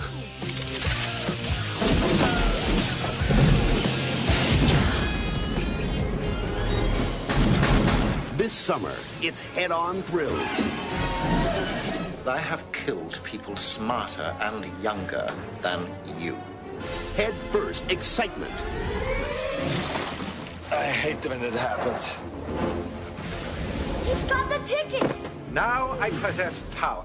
Real power. He's going over to my world! In this world, the bad guys can win. The door must still be open, come on! If I go, how do I get back? And it's coming at you from both sides of the screen. Where am I now? This isn't the movies anymore, Jack. Please be careful. Things work different here. Damn it, it hurts. Arnold Schwarzenegger is Jack Slater. This hero stuff has its limits. And Jack Slater is... Everybody down! Now! The Last Action Hero. The big ticket for 93. I'll be back. Ha! You did not gonna say that, did you? That's what you always say. I do? Mine too! Fuck yeah! Really? Yes. Yeah. I knew it! Yeah, this is a movie where a young boy's wishes to be able to live inside of a film and be a superhero, or, you know, be like a super action movie guy and, like, be able to stand up to bad guys who sneak in and try to knife him and shit, actually comes true with the power of a magical item. And then he gets to meet his hero, and his hero's really confused because he thinks he's in a reality. Is there always a guy in the closet? And it toys with... Yeah. It toys with, like, these ideas of dimensions and different realities and all of that, and he learns lessons, and it's amazing. and it's funny, and it's actually like a well-told story that's, touching at times, and has really great characters and super memorable. My goal is this movie to be one of those lost gems where it gets past how much money it cost and how much money it lost. Yeah. And then people realize that underneath it all is a pretty fun story. And I had the same epiphany as you. Like, when I was doing this, it was the first one I thought of. Yeah. It was the first one I put in. And then I read, the description of the actual powers of the stone. Like, this is like the perfect one. Yeah. And the performances are great. I mean, they even have a moment where the kid's robbed, and you feel for the kid. And Schwarzenegger, when he finds out, well, I guess Jack Slater finds out he's not real, is great. And I mean, he makes an appearance in Ready Player One on the marquee as Jack Slater, and it is amazing. Does he really? I didn't catch that. Yeah, there's a Jack Slater movie marquee. Oh, that's cool. In the first race. Yeah. Oh, the man. T-Rex starts chasing everyone. Yeah. That's cool. Yeah. It's in the So trailer. even Spielberg knows, man. Yeah. Even he appreciates. Brad mentioned it was in the trailer. I don't remember seeing the trailer, but as soon as I was in the movie, I was like, like audibly, and people in the Alamo I'm the only are one who like, gets this. Alamo are putting up order cards. So like, this guy's being so loud. Oh my god! Oh my god! Because Jack Slater. Jack Slater. You mean Arnold Schwarzenegger? Fuck you. Yeah, Jack Slater. No, it's one of my most favorite Schwarzenegger movies. Oh yeah. It's brilliant. It's on the marquee just as Schwarzenegger, Jack Slater. Yep. Yeah, it is. It's in the trailer. I thought it was Jack Slater 4 on the marquee. This still just says Jack Slater. It might be that in the film it's Jack Slater 4. But this one is of the clearly bad ripped from guys. the trailer, so. No, and it goes far as lucky. That's so cool. But yeah, no, I love this movie. I really do. Yeah. This was one that I almost thought it was too easy. So then I was like trying to think, like, well, what else would I do? And I was like, no, it's fuck too that. perfect. It's too perfect. It's so good, yeah. What are you talking about? This is his best performance. There's reality. Stallone is the Terminator. This is not reality. Oh, man. Brilliant. Awesome. To be or not to be. Not to be. Yep. So yeah. Yep. Great. Yeah. Well, See? that's not a reality. This is not reality. The two coolest nerds think alike. This is What? reality. Zach? Well, my one for reality This is not reality. is probably the most mainstream choice I could possibly make, but I still love the fuck out of this film. And rewatching it this week, I was like fully reminded of how much I enjoyed watching it. My choice for reality is The Matrix.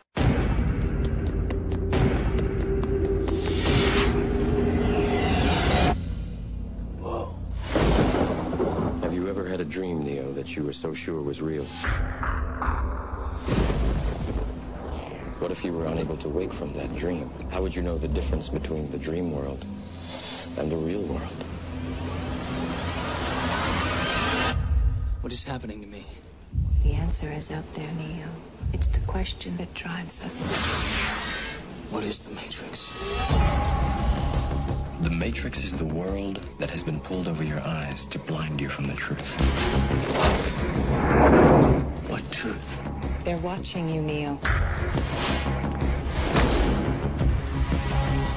Human beings are a disease. You are a cancer of this planet. And we are the cure.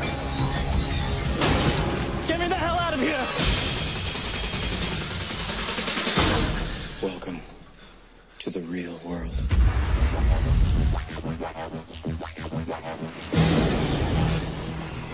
So you're here to save the world. So what do you need? Guns. Lots of guns. No one has ever done anything like this. That's why it's going to work. Buckle your seatbelt, Dorothy. Because Kansas is going bye-bye.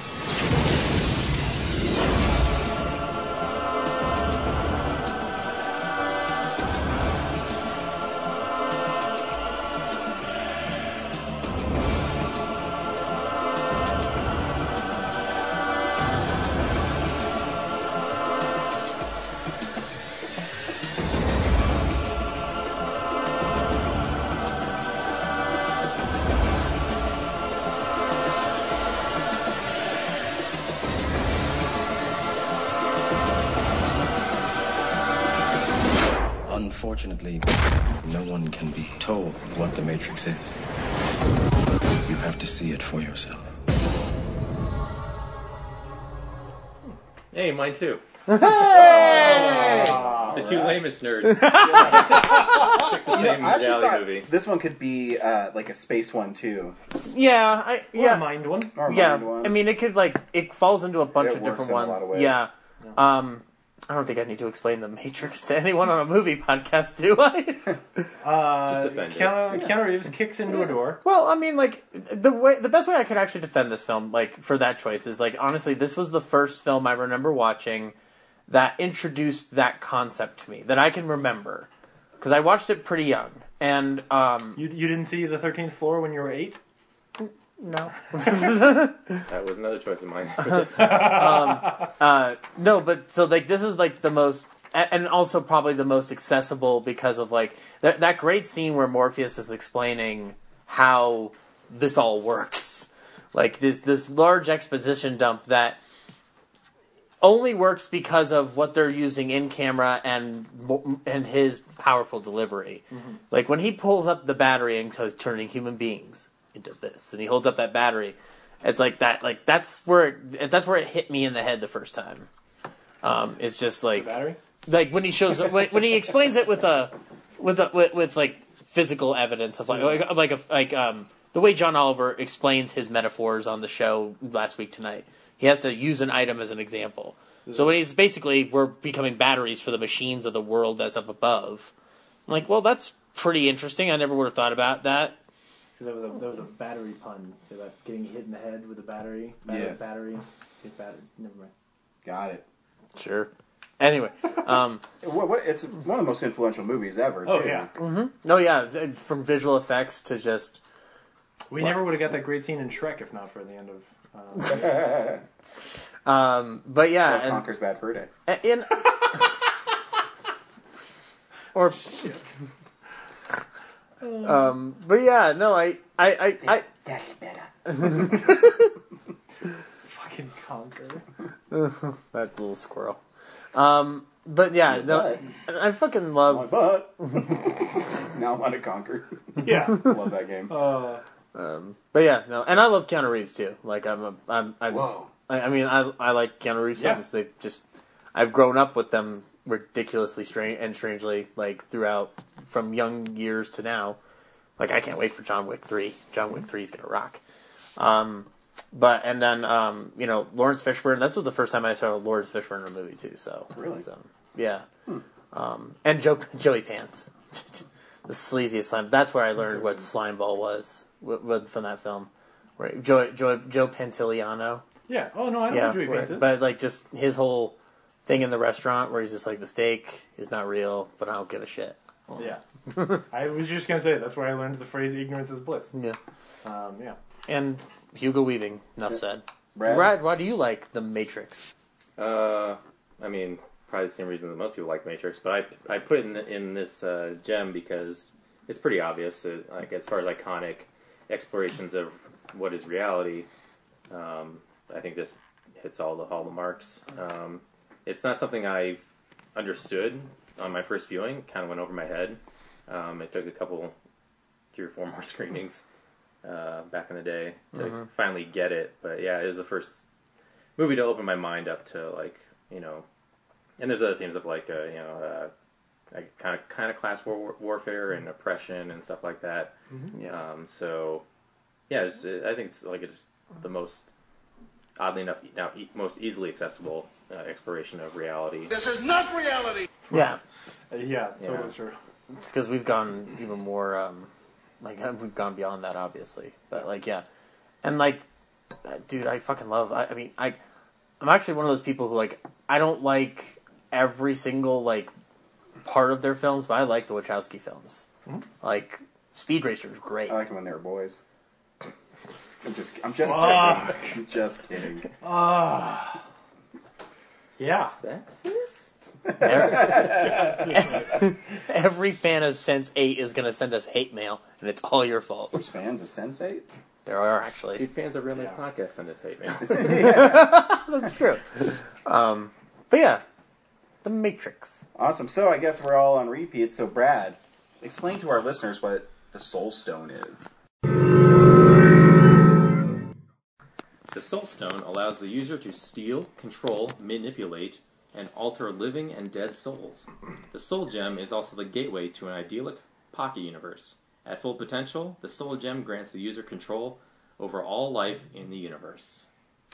Henry, Soul Stone. I just gotta say, I'm surprised that no one else had Shark Boy and Lava Girl as theirs. Maybe next time. Maybe next time. The Soul Stone. As Brad just said, it is to, manipulate and change someone's emotions, and no one does that better than a monkey. And that's why my pick for the Soul Stone is Dunstan Checks In.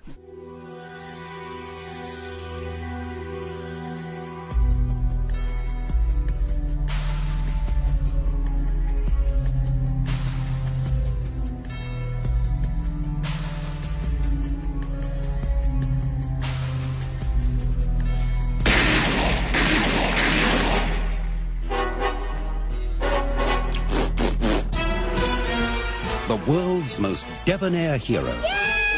There's a gorilla in the bathroom! Can be found where the action is. His name is Dunstan. He's conducting covert operations, romancing irresistible women. Oh, that's just how I like it. And facing unimaginable danger. Dunstan checks in. Yes. Oh, more. I like it rough. Oh.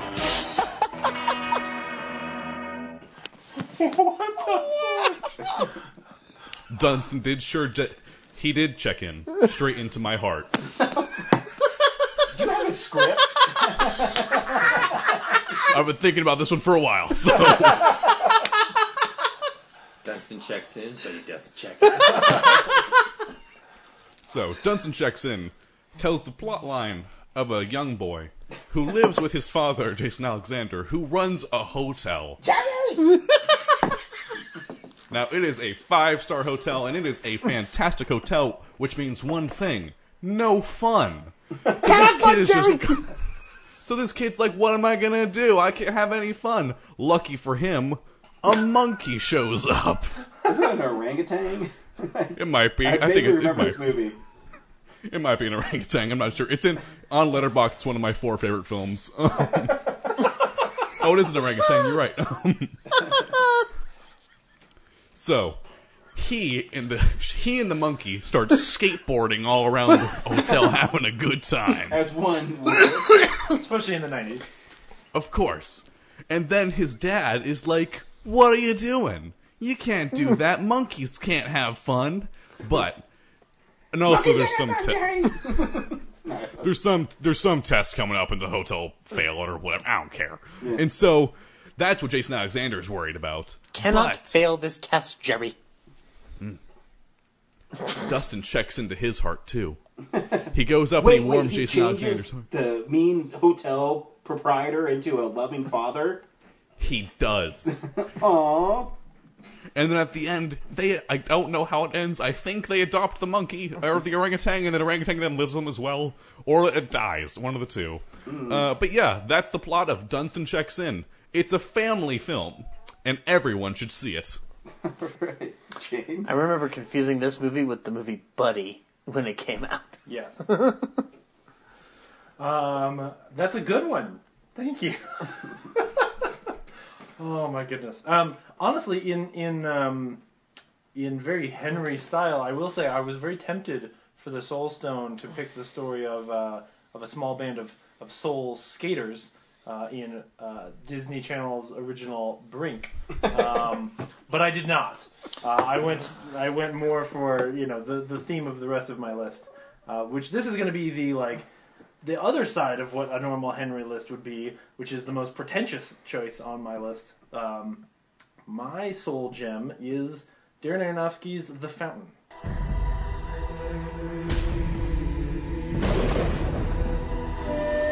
A special tree grows hidden. The tree of life. They say whoever drinks of its sap will live forever.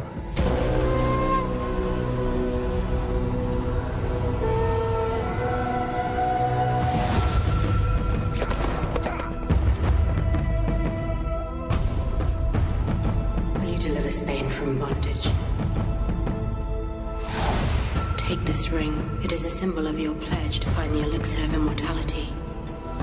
You shall wear it when you find Eden. And when you return, I shall be your Eve.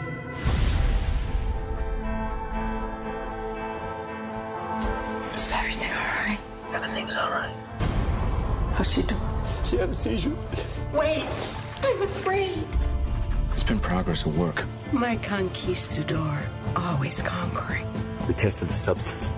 There's hope. Your wife needs you. Because there's a disease. And there's a cure. And I will find it.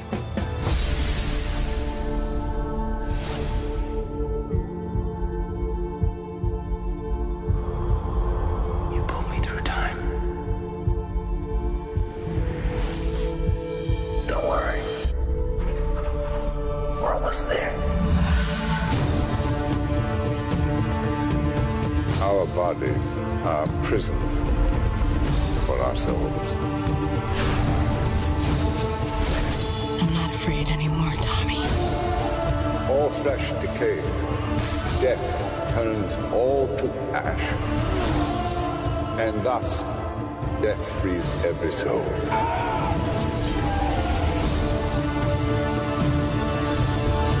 Together we will live forever.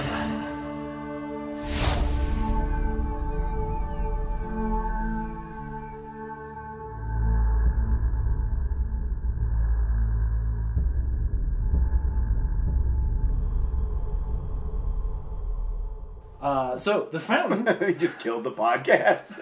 The Fountain, much like The Soul Gem, is about somebody who... it's a story... Hugh Jackman plays a doctor whose wife is dying of some kind of, terminal disease, like a cancer-y kind of thing. And he's trying to figure out how to save her. Meanwhile, she's telling a story... She's writing a book that is the story of this, conquistador who is sent across the ocean in search of the Fountain of Youth in order to, preserve his and her life forever.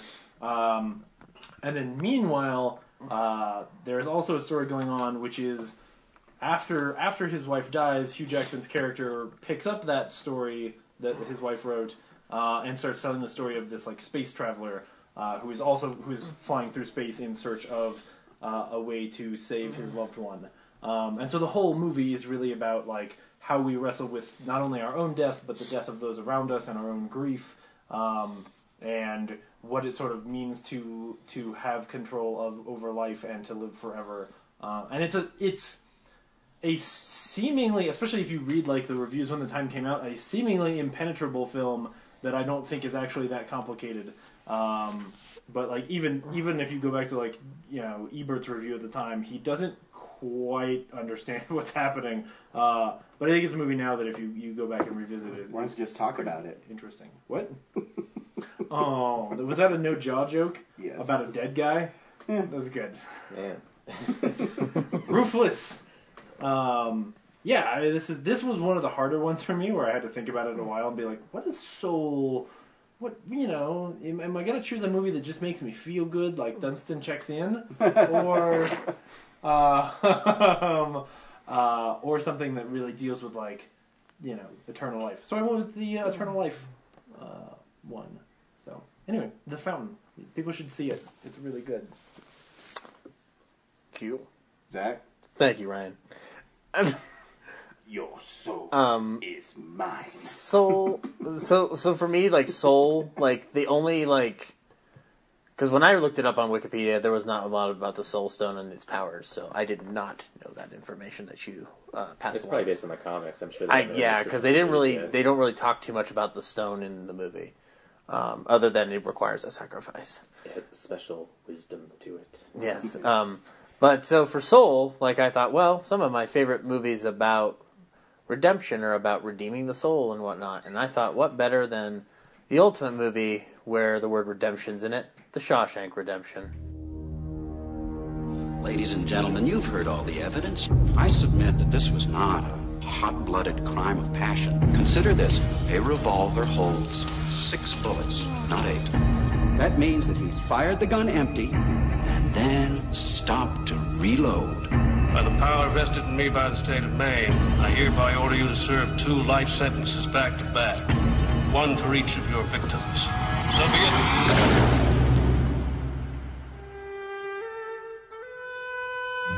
Send you here for life? That's exactly what they take. I believe in two things. Discipline Help me, and the Bible. Here you receive both. Andy came to Shawshank Prison in 1947. Why'd you do it? I didn't, since you asked. You can fit right in. I must admit, I didn't think much of Andy first time I laid eyes on him. He had a quiet way about him. A walk and a talk that just wasn't normal around here. There are places in the world that aren't made out of stone. There's something inside they can't touch. What are you talking about? Hope. Let me tell you something, my friend. Hope is a dangerous thing. Damn it, Dufresne, you're putting me behind. Hope can drive a man insane. You better be sick or dead in there, I kid you not. You better get used to that idea. Oh, my holy God. I guess it comes down to a simple choice, really. Get busy living, or get busy dying. Get busy living, or get busy dying. That's damn right.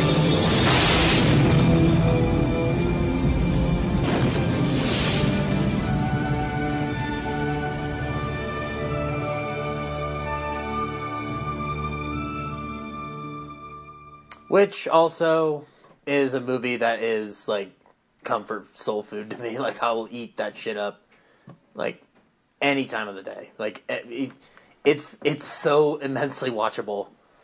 The fact that it works on all the levels it does. And it's another example, as we've talked about before, where Stephen King's source material is made almost 10 times better because of it. It's not something that I'll put on, but like it'll be on, and I'm like, oh, I'll watch 5 minutes of this, and 2 hours later, yeah, I'm like, oh, you're just like, hope is a dangerous thing. Yeah. So is this movie. Oh my god. But yeah, it's the story of Andy Dufresne, who goes to prison for a murder he didn't commit, but he also has his own problems in his life. And through the course of his long ass prison sentence over 2-3 decades, redeems himself through the things that he wasn't perfect with, and in the process, he also redeems Red's faith in humanity, or in hope, I guess I should say.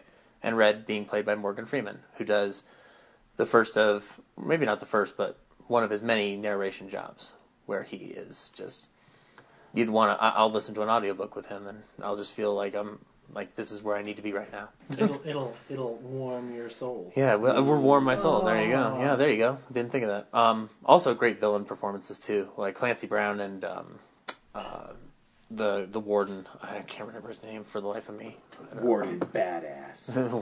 James Lipton. Oh, thank you. I'll be here all night. I'm sure Netflix appreciates that plug for AD season 5 or the season 4 remix. But yeah, and so like it was kind of like that stone was kind of hard to like pinpoint. So I was like, it was either between this or the Green Mile. So I was like, and Green Mile would have been fun to talk about, but I don't think we're ever going to talk about 1994. So I put Shawshank in there to get it in there. Why would we not talk about 1994? Oh, no, he just won't be on the show that long from now. Yeah. Well, no, my figuring was you guys didn't. I guess unless you guys do it in 2024. It'll probably be the second to last one we can do. Yeah. Yeah. But yeah, so the Shawshank Redemption. Brett? Yeah, so like you said, the Soul Stone's powers aren't specifically described outside of the comics. So I guess mine bends a little bit. I picked my next movie based on the fact that this movie sort of informed my reinterpretation of the afterlife and what that means and how that exists. And my Soul Stone movie is What Dreams May Come. I love you, Bug. I love you too.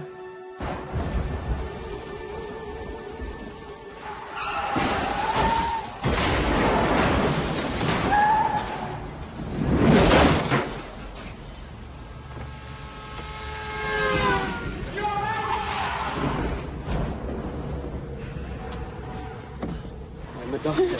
Don't move. The moment that comes for everyone.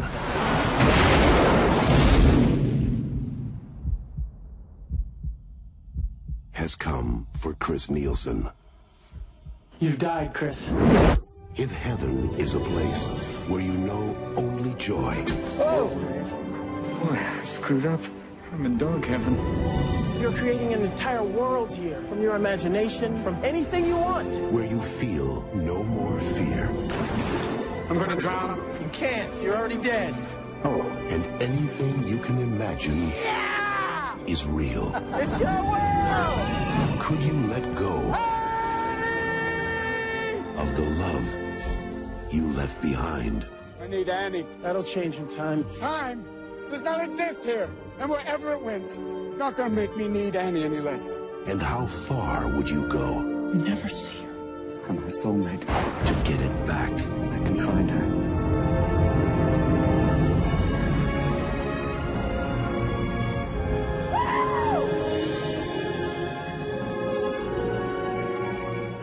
Your wife, love you is strong. You just get me there. Robin Williams. It's not about understanding. It's about not giving up. Cuba Gooding Jr. You'll find her. You can do it. I believe in you. Annabella Sciorra. I'm still here, babe. I still exist. What dreams may come. Yeah, so this is it's not like a long and elaborate. It's really just kind of like a movie that kind of introducing the new idea that, you know, you're not some person living on a cloud when you die for eternity. It's more of like you're dead in the ground, but you have a soul that has to live on for eternity, trapped with all the experiences of your life, and you have to, you know, it like hell is madness. It's not like fire and brimstone. It's like all your mistakes, you have to live with that for eternity. Yeah. And then conversely, you know, heaven's the other way around, and, you know, your mind, it's your imagination of what that would be, not necessarily like, hey, like, your guys' souls will be there with me, it'll just be my brain thinking that they are. Yeah. So...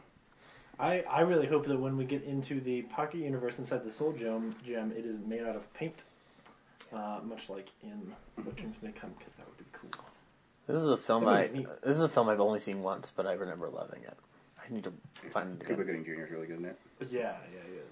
Yeah. And the movie itself, I guess, it's probably not well known, but like that's what it meant to me. But in the movie, Robin Williams dies, and his death is a tremendous weight on his wife, who eventually commits suicide, and he can't deal, like, he's dead, obviously can't do anything about it, but because she's a suicide, and this movie's more based in Christianity, she goes to hell because of the suicide, and he doesn't want her to be there.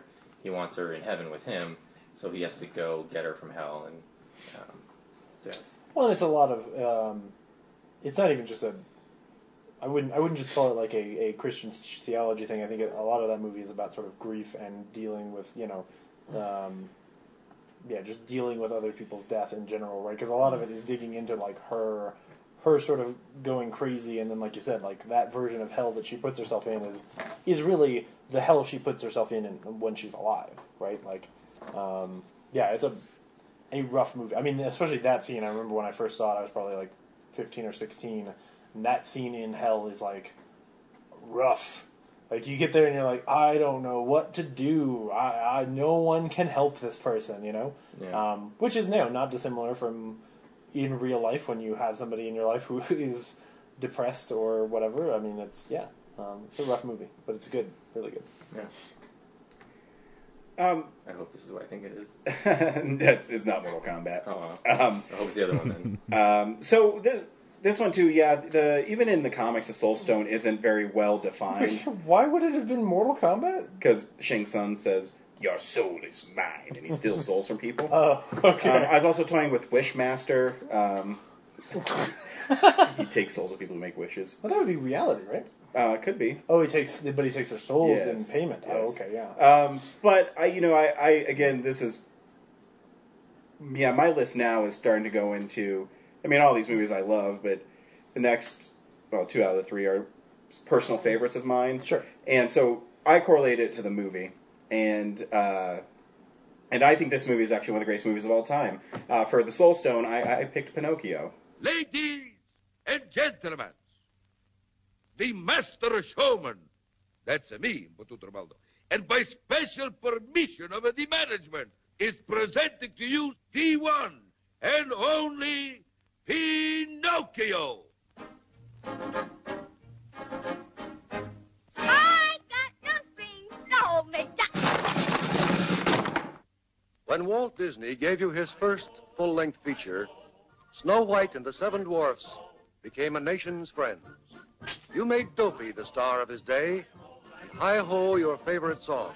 And now Walt Disney brings you his first and only full-length feature since Snow White. Which one of this grand new group of characters will be your favorite? Will it be mischievous little Pinocchio himself? Will it be Geppetto, the kindly old woodcarver? Will it be fluttery, frivolous Cleo, the goldfish? Or will it be roly-poly Figaro?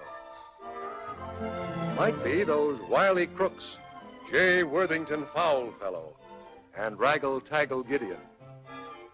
Or perhaps Stromboli, the gypsy-like puppet master. Will it be the villainous coachman? Will it be Lampwick, the tough little boy your folks never wanted you to play with? Or will it be Monstro the Whale, the biggest, noisiest character ever to come to the screen? Or will it be Jiminy Cricket, the only conscience with a sense of humor? Woo-hoo! And always let your conscience be your guide.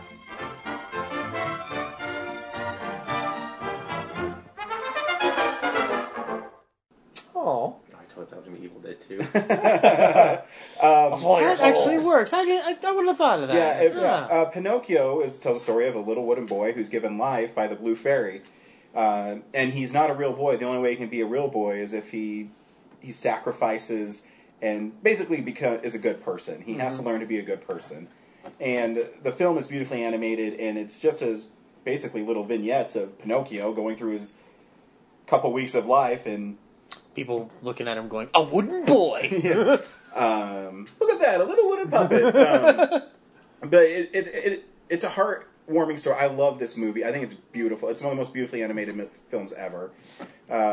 And every time, I know how it ends, and every time it ends, I cry. Mm-hmm. If you don't know the story, and I'll spoil a movie that's 80 years old.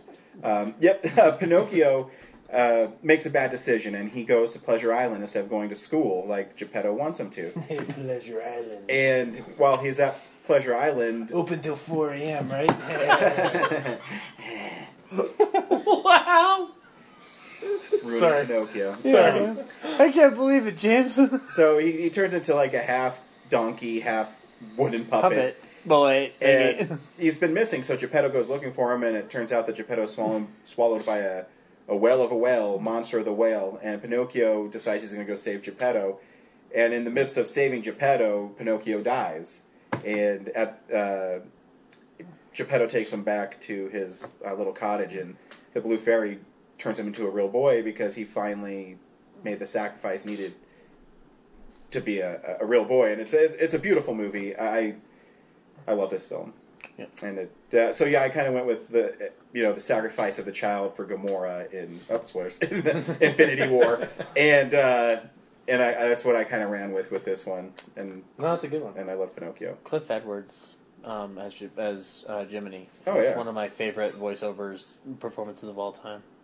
Like, I love Mel Blanc, but Cliff Edwards, like Jiminy Cricket, like that song "When You Wish Upon a Star" won an Oscar that year. It's what Disney is now. Actually, I think his best line reading in that is when Pinocchio says to him, "Honest John, Honest John." Like it's like so pitch perfect. I love that movie, and it's the best representation of Soulstone. Just saying.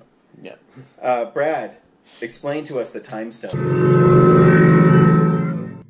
The Time Stone allows the user to see into the past... To save Tony Stark?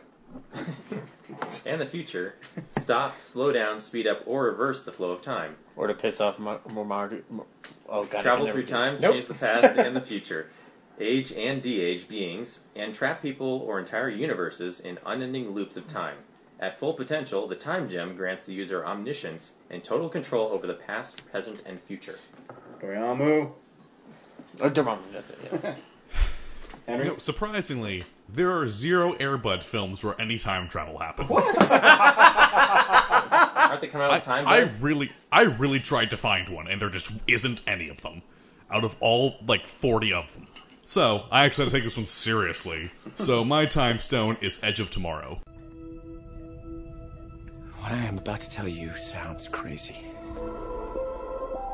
But you have to listen to me. Your very lives depend on it. This is not the end.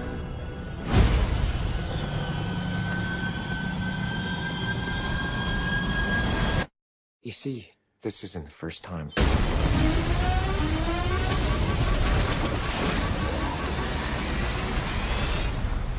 Now, we've had this conversation. What day is it? Judgment Day. You just came in with the fresh recruits.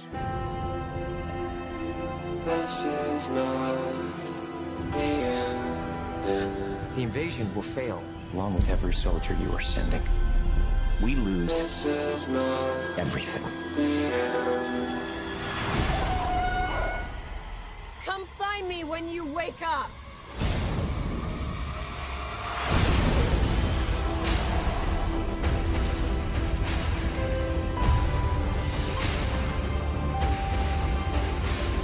You do know what's happening to me. What happened to you happened to me. You hijacked their power. I need your help. With what exactly? Winning the war. We can do this. Just come here every day and I'll train you.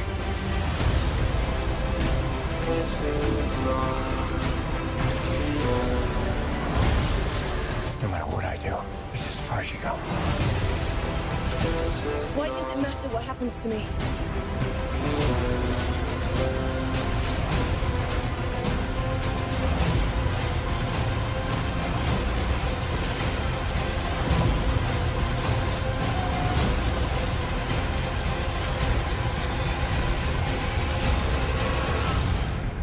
I'm not a soldier.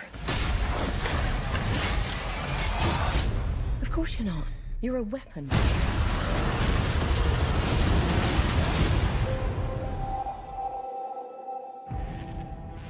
That's a great movie. That's a great movie. At one point, this list was just Tom Cruise films, but I couldn't figure out a way to spin Cocktail into being about the Soul Stone. He goes to the island and he's some arrogant hotshot, and then he realizes he loses the one thing that's important to him, his girlfriend, and so he gains his soul. Our We're redoing the podcast. We're starting from scratch. Let's go. Are bars where you lose your soul? Not a cocktail, man. Stole what I was going to say.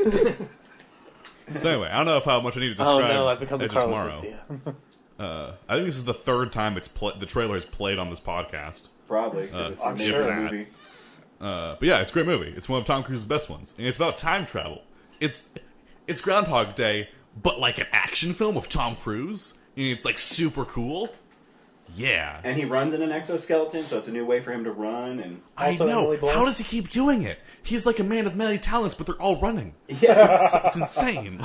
And yes, Emily Blunt, she's amazing. Yeah, she does a weird yoga push-up thing. I love that one. It's great. Yep. Yeah. So yeah, Edge of Tomorrow. Time. Yes. See it. Sweet. See it, James. Yeah, Time. This is another one that's like an obvious pick for me. But also one that I think is very applicable to both, being a favorite film of mine, but also the power of the stone. For Time, I chose Arrival.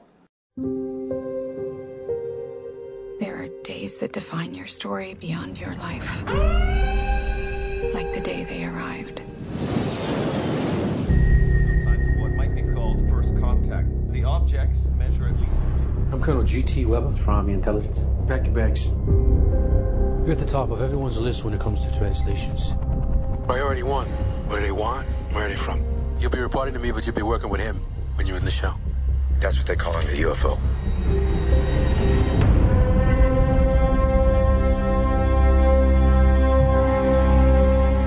Who's being carted off in the medevac? Not everyone is wired for what you're about to do. So what do they look like? You'll see soon enough. Every 18 hours, a door opens up. That's where we go in.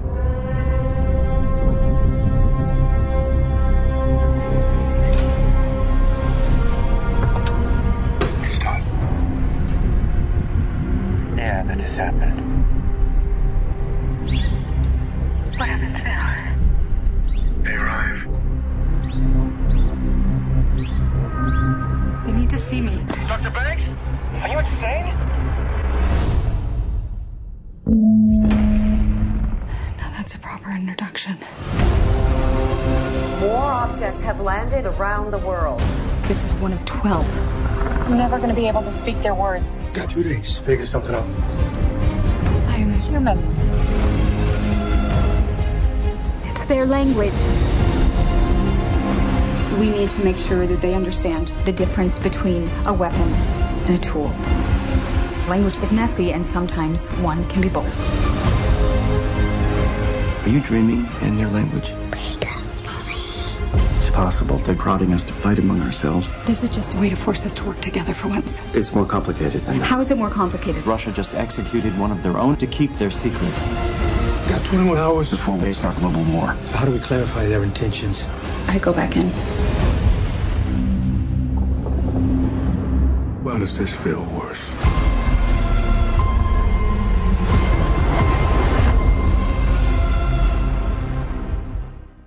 Yeah, so this is a movie where some space aliens show up. Yeah, actually, yeah, like super spoilers for Arrival. Some space aliens show up in a giant almond, and they come out and they've got like 7 legs and like really no head. They just kind of have like a little nub on top, and she learns how to speak their language. And in learning how to speak their language, she reshapes the way that her brain works, allowing her to see through time from her own point of view, so that time stops being a line and starts being sort of this omnipresent thing. And the stories, the thing that the whole movie we think is a flashback is actually sort of a flash forward to things that are going to happen to her, and then really becomes about how we all the reason why I love this movie is how it applies to sort of our real lives and the way that we handle and perceive time, and the decisions that we make. And I mean, not obviously we don't actually perceive time knowing what's going to happen in the future, but the way that we sort of wrestle with that idea of like not having enough, and whether or not how sort of our guilt interacts with our perception of time and our wishing we could go back and change things. And for her, she sort of maybe chooses not to, which is I think a really beautiful message. So. Time, Arrival.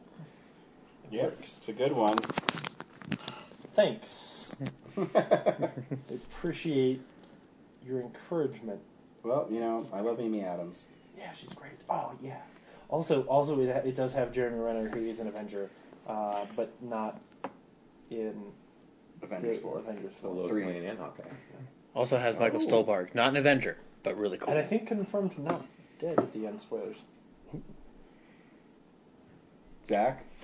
Well, for the time one, I actually like looking into how Doctor Strange uses it in the movie Doctor Strange. One of the things I love is that Doctor Strange uses the Time Stone to fuck with the villain at the end of that movie, until he gives in.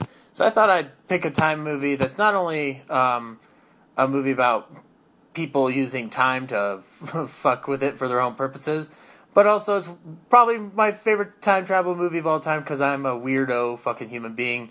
My time stone is Bill and Ted's Excellent Adventure. Now, a motion picture so grand, so magnificent, and so vast, it spans 7,000 years. No way! Yes way! But it starts with Bill I'm Bill S. Preston. Who was Joan of Arc? And Ted, Noah's wife. We're in danger of flunking most heinously tomorrow. a force from the future, Can we go anywhere we want at any time? You can do anything you want. is putting history at their fingertips. Let's reach out and touch someone. They're traveling through time. How's it going, Royal Ugly Dudes? Put them in the Iron Maiden. Excellent. Execute them. Bogus. How's it going, dude? Faites-le jeter au l'air. And they're making a big impression. Historical babes. Now they're home Buddy, get together. Remember who your buddy is. to trash the 20th century. We got a live one here. Keanu Reeves, Alex Winter, Napoleon, We're from history. Billy the Kid, Oh my God. Joan of Arc, Sigmund Freud, Tell me about your mother. You a musician? Beethoven, Genghis Khan. Abraham Lincoln, Party on, dudes! Socrates, George Carlin, We're history. If you guys are really us, what number are we thinking of? 69, dudes! Bill and Ted's Excellent! Excellent! Excellent Adventure. Party on, dude. Apparently better than Back to the Future. Yeah. I'm sorry, it's just the one I grew up with. That might be someone else's pick. That and the other really obvious one. Yeah, Bill and Ted's Excellent Adventure. It's the epic. Yeah. It's the epic true story of two San Dimas, California. Yes, it's true. It's true. Two San Dimas, California high schoolers who are going to. Stallions! Yes, Wild Stallions. Bill S. Preston, Esquire, and Ted Theodore Logan. Who are trying to start their band, but they can't because they got to pass their history test, or otherwise Ted will be sent to military school, and Bill will, well, I guess he'll just be held back another year with living with his hot stepmom. So, in order to correct this terrible thing from happening, a time traveler in a phone booth by the name of Rufus sends the boys on a mission to learn more for their history report. And as they go through time, they decide to collect a bunch of figures from history, bring them back to San Dimas, California, and let them run wild so that they can present them for their history report. What happens is chaos. Napoleon rides the water slides at Waterloo. Yeah, no, I know. Yeah. And eats the very big sundae and gets the honor of the piggy. There's some great stuff. Joan of Arc does aerobics in the mall. Genghis Khan is an adorable warlord skateboarding through a sports shop. And Beethoven, much to the theme of Beethoven's career, plays electric piano. And Billy the Kid and Socrates, or Socrates, proceed to hit on women in the food court. This movie is so awesome. I love it. And Abe Lincoln delivers... see, we both had a Lincoln movie somewhere. Abe Lincoln delivers the great speech that he ever gave in his life, which wasn't the Gettysburg Address. It was, be excellent to each other and party on, dudes! It's a powerful moment. Yes, it is. You See what I know, did there? it should have brought nations together in 1989, but it didn't. I don't know what else we can do in this world.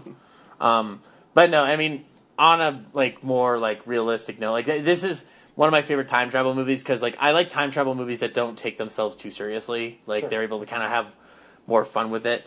Back to the Future is great because it adheres to those rules and plays with them cleverly. Bill and Ted's Excellent Adventure is just has a moment where they almost see themselves and just kind of run with it, and then it becomes a running gag in the phone booth about reminding themselves to wind their watch, leaving them notes throughout the past, which are actually the future. They kind of just don't give a fuck in this movie, and it's just wildly entertaining, and it's George Carlin thing. I love George Carlin. Which makes it sad that the third one's not going to have him, because that was just announced this week and we haven't done news for 2 weeks. But yep. Yeah. So yeah, Bill and Ted's Excellent Adventure. Cool, Brad. My time gem is obvious. It's the best time travel movie ever made. It's Back to the Debatable. Future. No, it's not. It's not debatable. It's Back to the Future. Steven Spielberg presents Back to the Future, a Robert Zemeckis film. Marty leads an ordinary life. No McFly ever amounted to anything in the history of Hill Valley. Well, history is going to change. And 1985 is not his year. But Dr. Brown is about to change all that. Are you telling me that you built a time machine instead of a DeLorean? He's sending Marty 30 years back in time. It works! It's a flying saucer from outer space!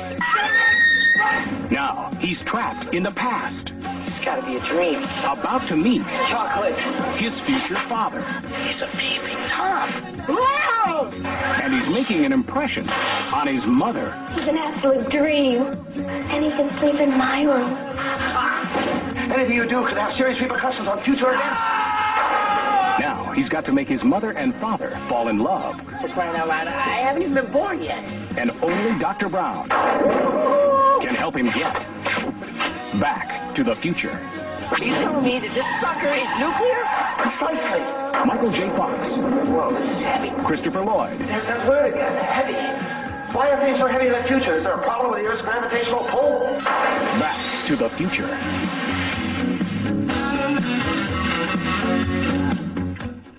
It is. I mean, there's also power in that movie too. Power of love. It's a curious thing, Ryan. Yeah. Yeah, no, I don't like no. So Marty McFly goes back in time. Yeah, I'm not going to talk about that. Yeah, why it represents the time. Yeah. Wait, Marty McFly goes back in time in that movie? Yes, Dad. You should rewatch it. His mom wants to have sex with him. And problems happen. Back to the Future. It's the best example of time travel and the most fun example of time travel. Then he has to drive a refrigerator into a nuclear explosion in order to come back into the future. Yeah, based on the original script, and they changed it. And really, if you watch all three of the movies, it's even more complete because the second one introduces all three It is fun if you so. watch them like back to back to back. Oh yeah, it's really fun. I did it many a time as a child. Yeah. I remember the Easter where we got 2 and 3. It was the best Easter ever. Yeah, you don't really think about if you just think about each movie individually, when you put them all together, there's callbacks to inconsequential stuff. You're like, wow, they really did their homework. Yeah, and also Marty's arc throughout the entire trilogy itself. Yeah, just the whole Dogs too. Yeah.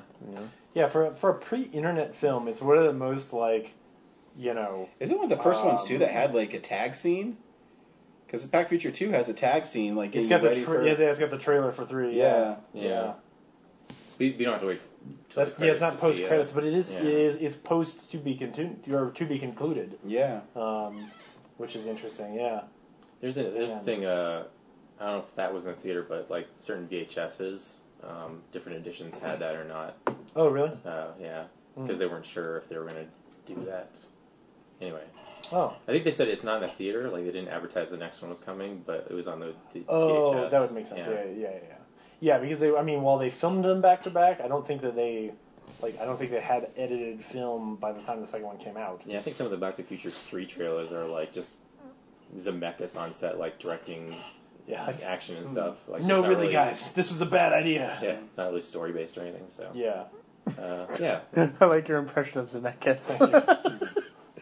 So obvious choice. I'm gonna do something easier next time. How about Brad thinks that everybody knows me. This is an obvious choice too.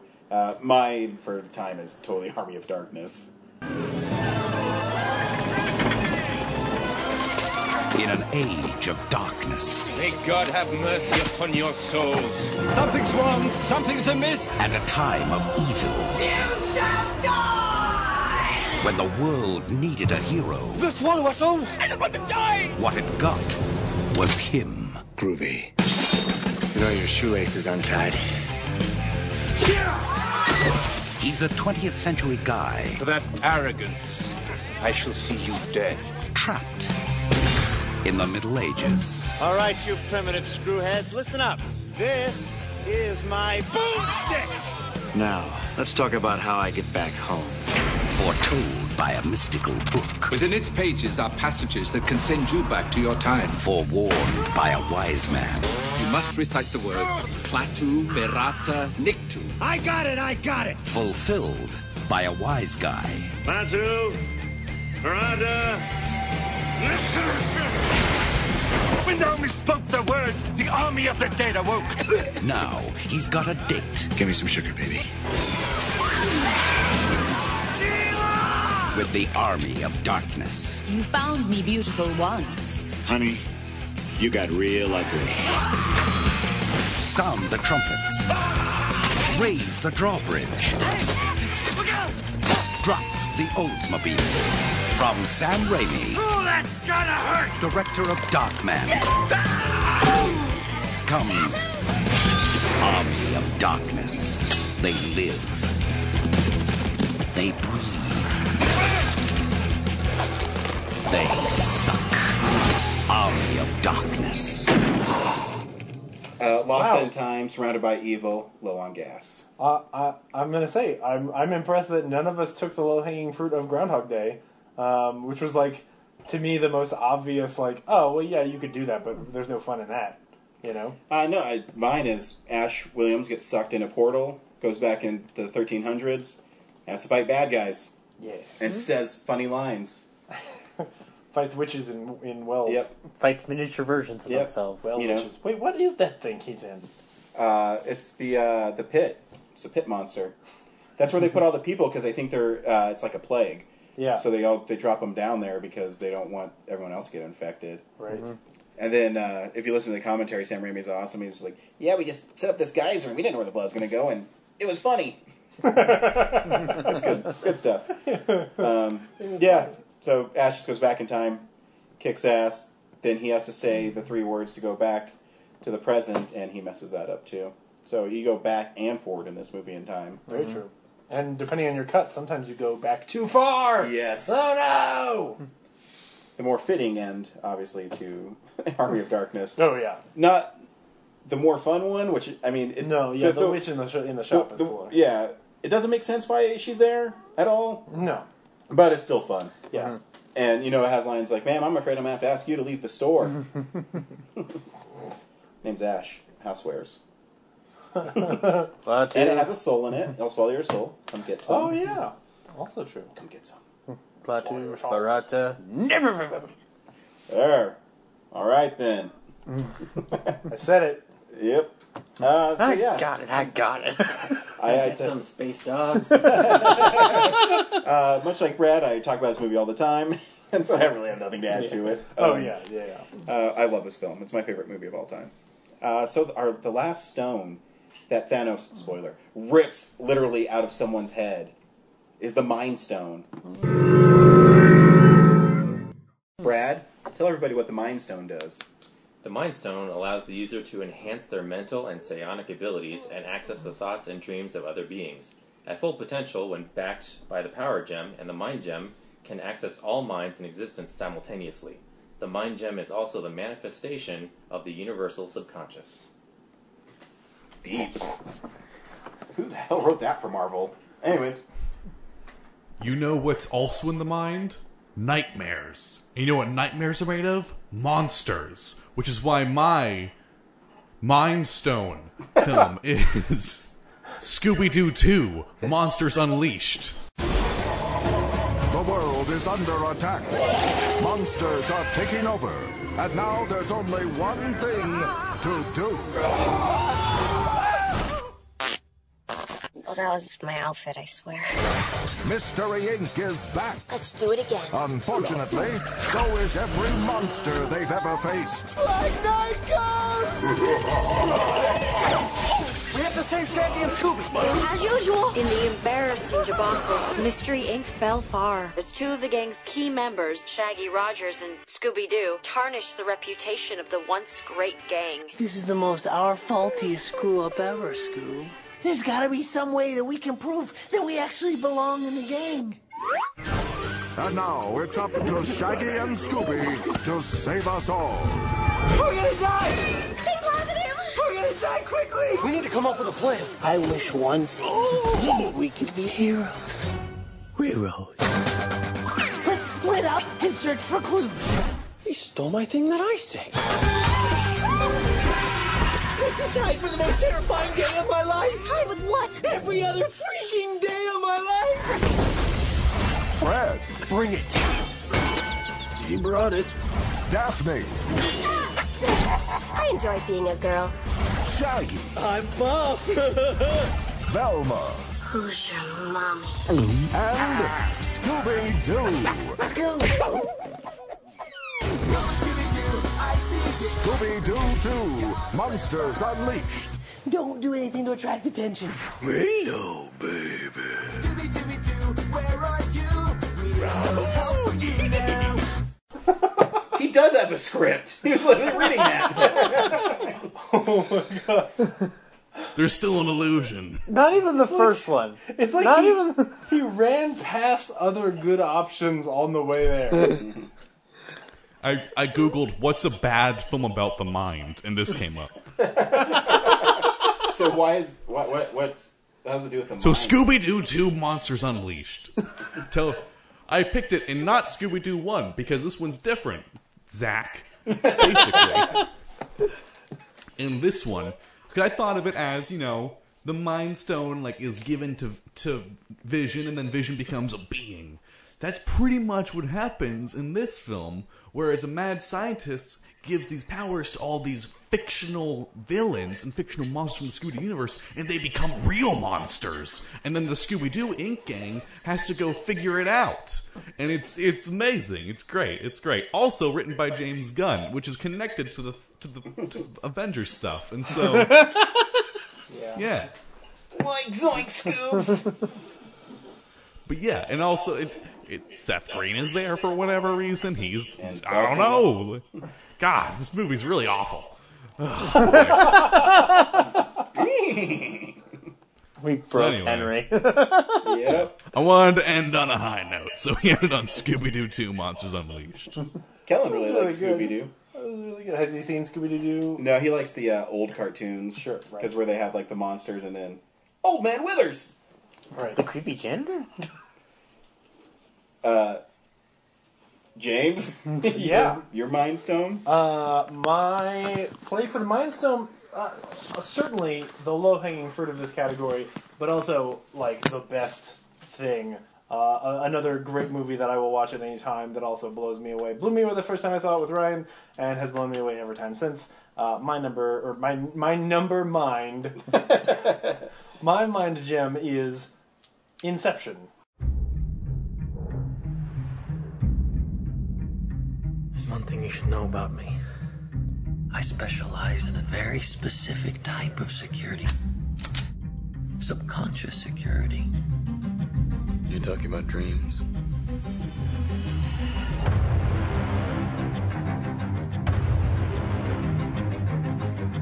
Mr. Cobb has a job offer he would like to discuss with you. Like a work placement?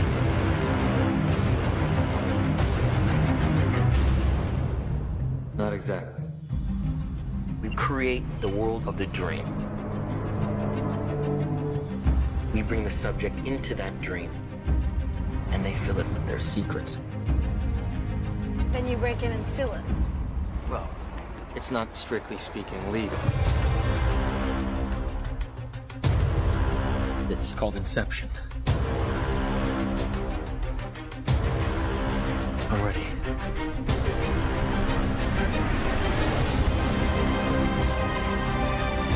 I think I found a way home. And this last job, that's how I get there. Dreams feel real while we're in them. It's only when we wake up that we realize something is actually strange. This is your responsibility. We're not prepared for this.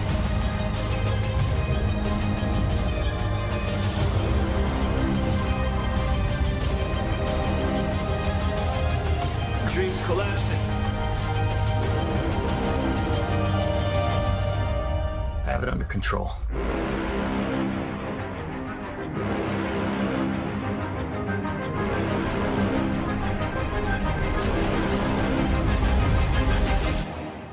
I'd hate to see out of control.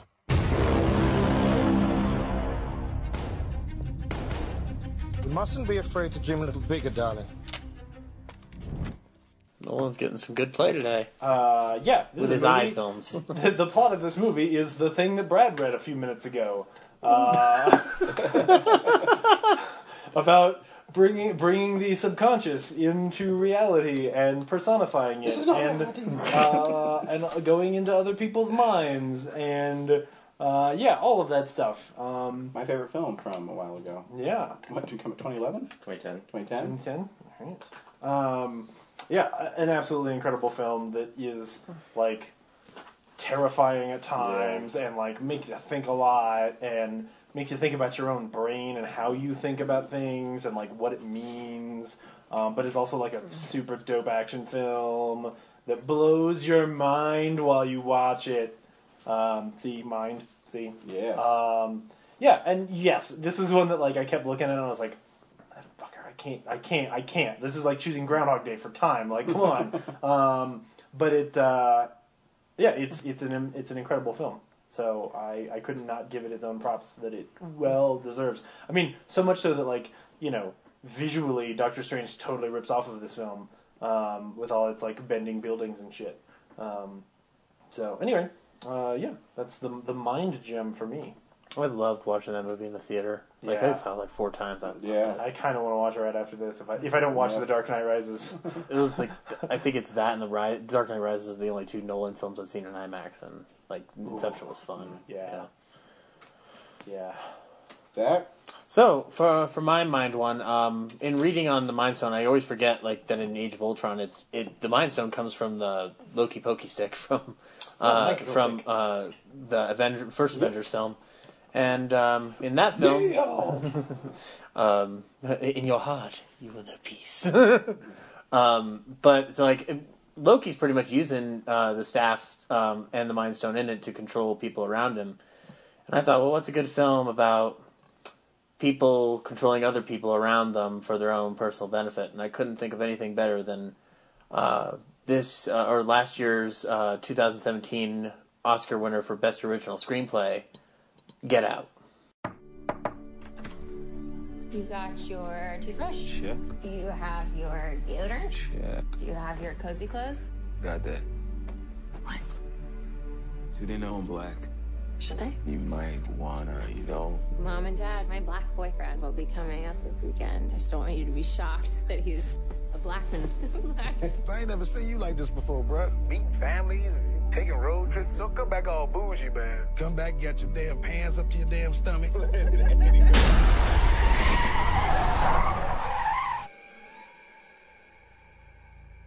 So you guys coming up from the city? Yeah, we're just heading up for the weekend. Can I see your license, please? He wasn't driving. I didn't ask who was driving. I asked to see his ID.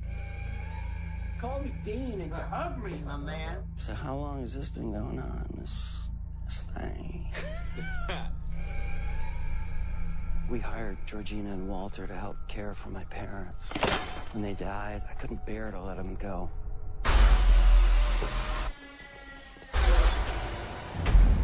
Do you smoke in front of my daughter? I'm gonna quit. She'd take care of that for you. How? Hypnosis. I'm good, actually. You ready for this? I'm back in the beat. So look, I go do my research. Apparently, a whole bunch of brothers been missing in this suburb. But it's cool. Bro, how you not scared of this, man? Good to see another brother around here. Chris was just telling me how he felt much more comfortable with my being here. Get out. Sorry, man. Get out! Yo! Rose, we gotta go. Is everything okay? Rose, the keys. Just get the keys. I don't know where they are. Rose? Sink into the floor. Wait. Sink. Mom, it's a terrible thing to waste. Terrible thing to waste.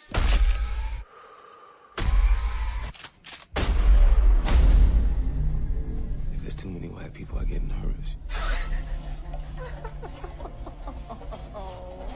No. No. No.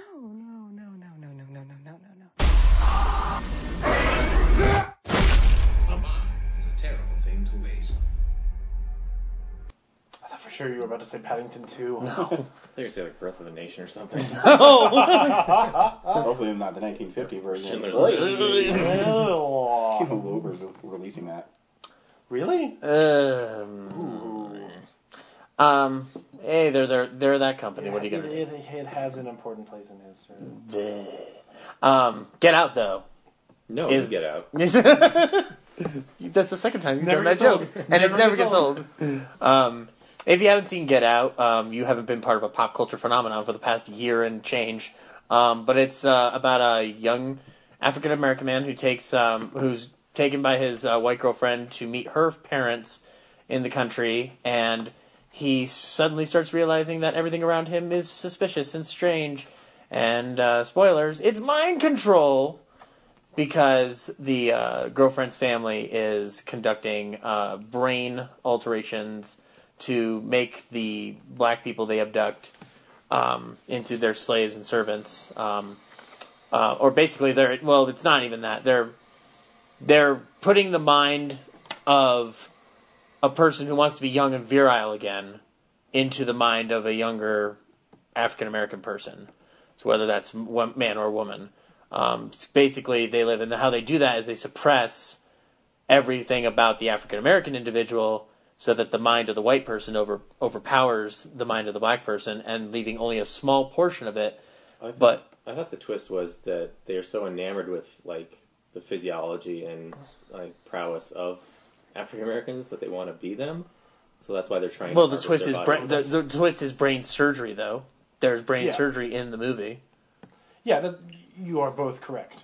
Part of it is an underlying motif of these old white people. Yeah, because they wishing admire, they were young black people. As Brad said, and as I was saying, they admire these younger bodies. They want these younger bodies. They want the attributes, and so they put themselves in there, repressing everything about the individual that once was, leaving them in what is called the sunken place, which, frankly, if there's anything more fucked up about what the mind can do to you, that the idea of the sunken place is just imaginative as fuck.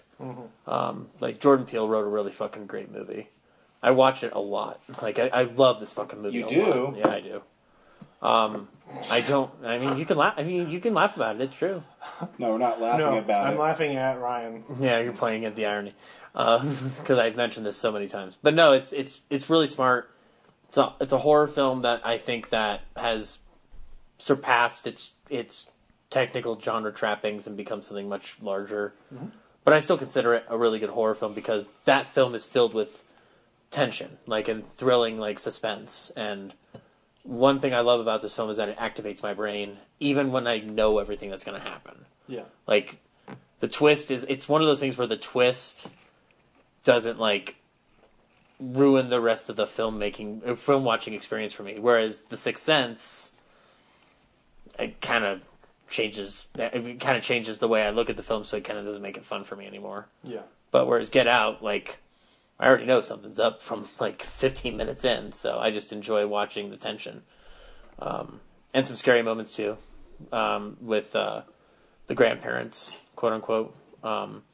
Especially the one who's trying to beat Jesse Owens at the Olympics.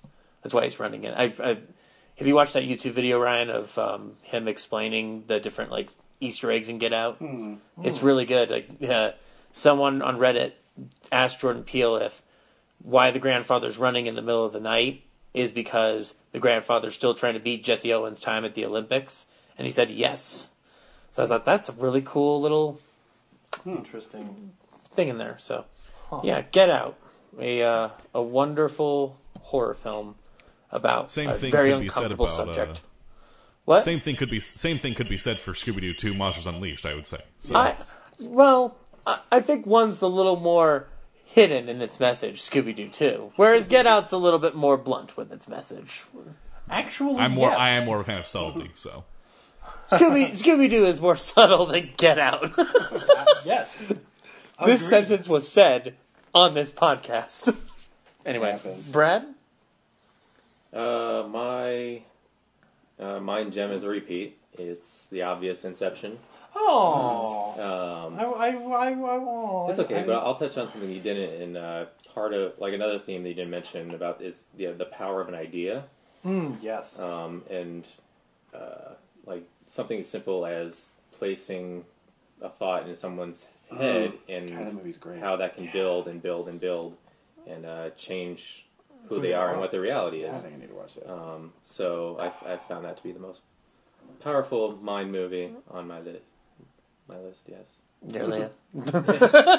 James talked about it, so I'm not going to take up time. Myself. I wasn't sad to have the same one as you. I was sad to not get to share it with you in that moment.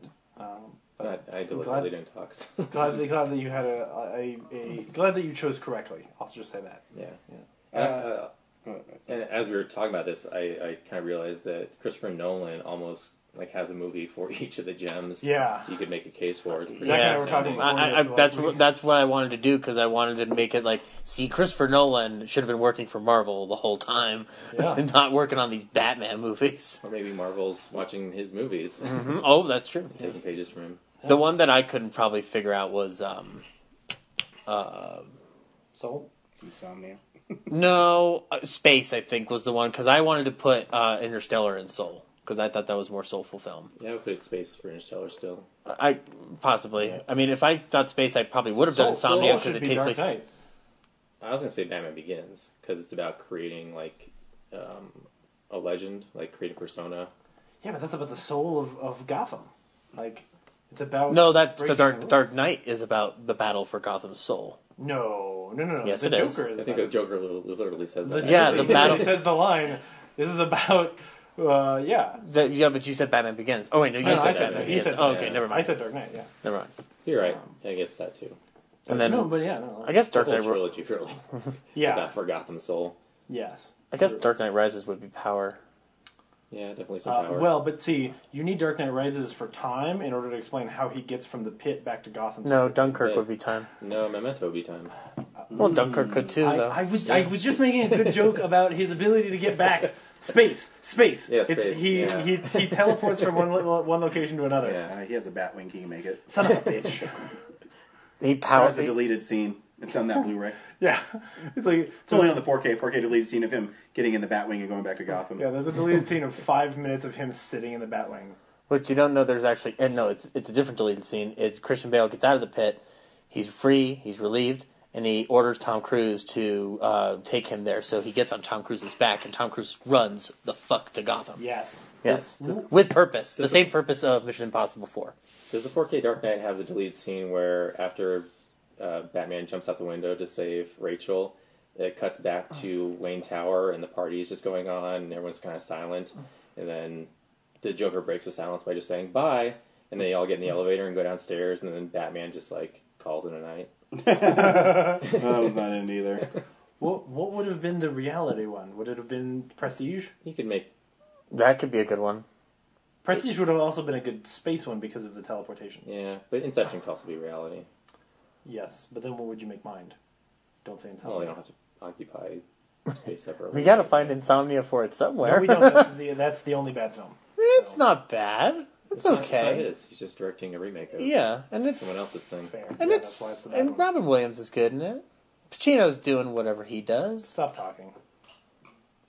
It was the first Nolan film I saw, and I liked it. My Mind Stone. God damn. So you guys all took highbrow choices, especially Scooby-Doo. And, so I thought about this one a lot because there's one villain who toys with people's minds and their dreams. I'm like, oh, this one's pretty easy. But then I said, well, what is the ultimate toying with somebody in their dreams? So my Mind Stone is Freddy versus Jason.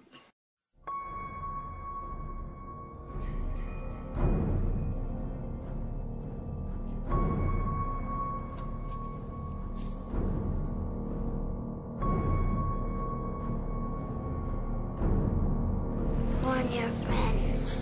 Warn everyone.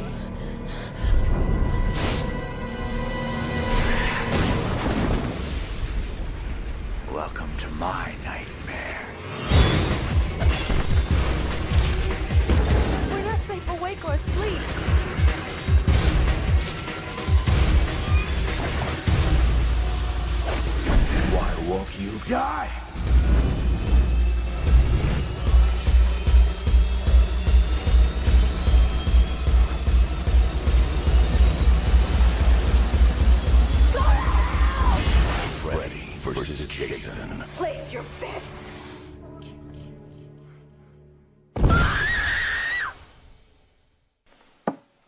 awesome. I'm surprised it wasn't a Nightmare on Elm Street. But yeah. I oscillated between New Nightmare and this. Well, New Nightmare is more of like on the nose. The heady one too. It's the heady one. I mean, it's my favorite Nightmare movie. Right. But this one, you know, Freddy is manipulating not only people's dreams, but he's also manipulating Jason's memories. So you are afraid of something. To get the upper hand. Yeah. And they go from one reality to the next. There's lots of exposition and lots of body parts flying everywhere. It's movies I love. It's a culmination of 20 years of wanting to see these two guys fight. The opening of that film is like really fucking good. Like I forget how like that opening credits moment, like where it moves into Camp Crystal Lake and then the way it's cut, the way everything's shown, and then the way it's revealed with Freddy. That's in Jason's mind. You know, yeah, so it's just like it's such a great way to get you on track with who Freddy and Jason are within the span of like what 5 minutes. Yeah, I think not even that. Yeah, there's a manipulation by Freddy being Jason's mom. I mean, this has all the hallmarks of the Mind Stone. I think the only way would have It's hitting on everything. Yeah. And then that one Jason Mewes stoner dude takes drugs, and then he goes on his own little mind Exactly. trip. Oh my So- god! See? I always It just works on so many levels. I always forget, and I can't remember if it's Crystal Lake Memories or if it's the Never Sleep Again one. But Jason Mewes shows up on the documentary, saying how honored he was to play that role, and then he gets up and goes, "Wait a minute, I didn't play that fucking role." Could you have done this list entirely with Jason films? Jason X? Jason X. Space. Yeah. No, is the answer. Yeah, no. In a way, though, if it was just wait. So you have the Mind one, Freddy versus Jason. Right, Jason you have X is space. Right. Reality is part 5 because it's not a real Jason. The guy's having hallucinations about Jason. Fair. Let me look at the stone. Sorry.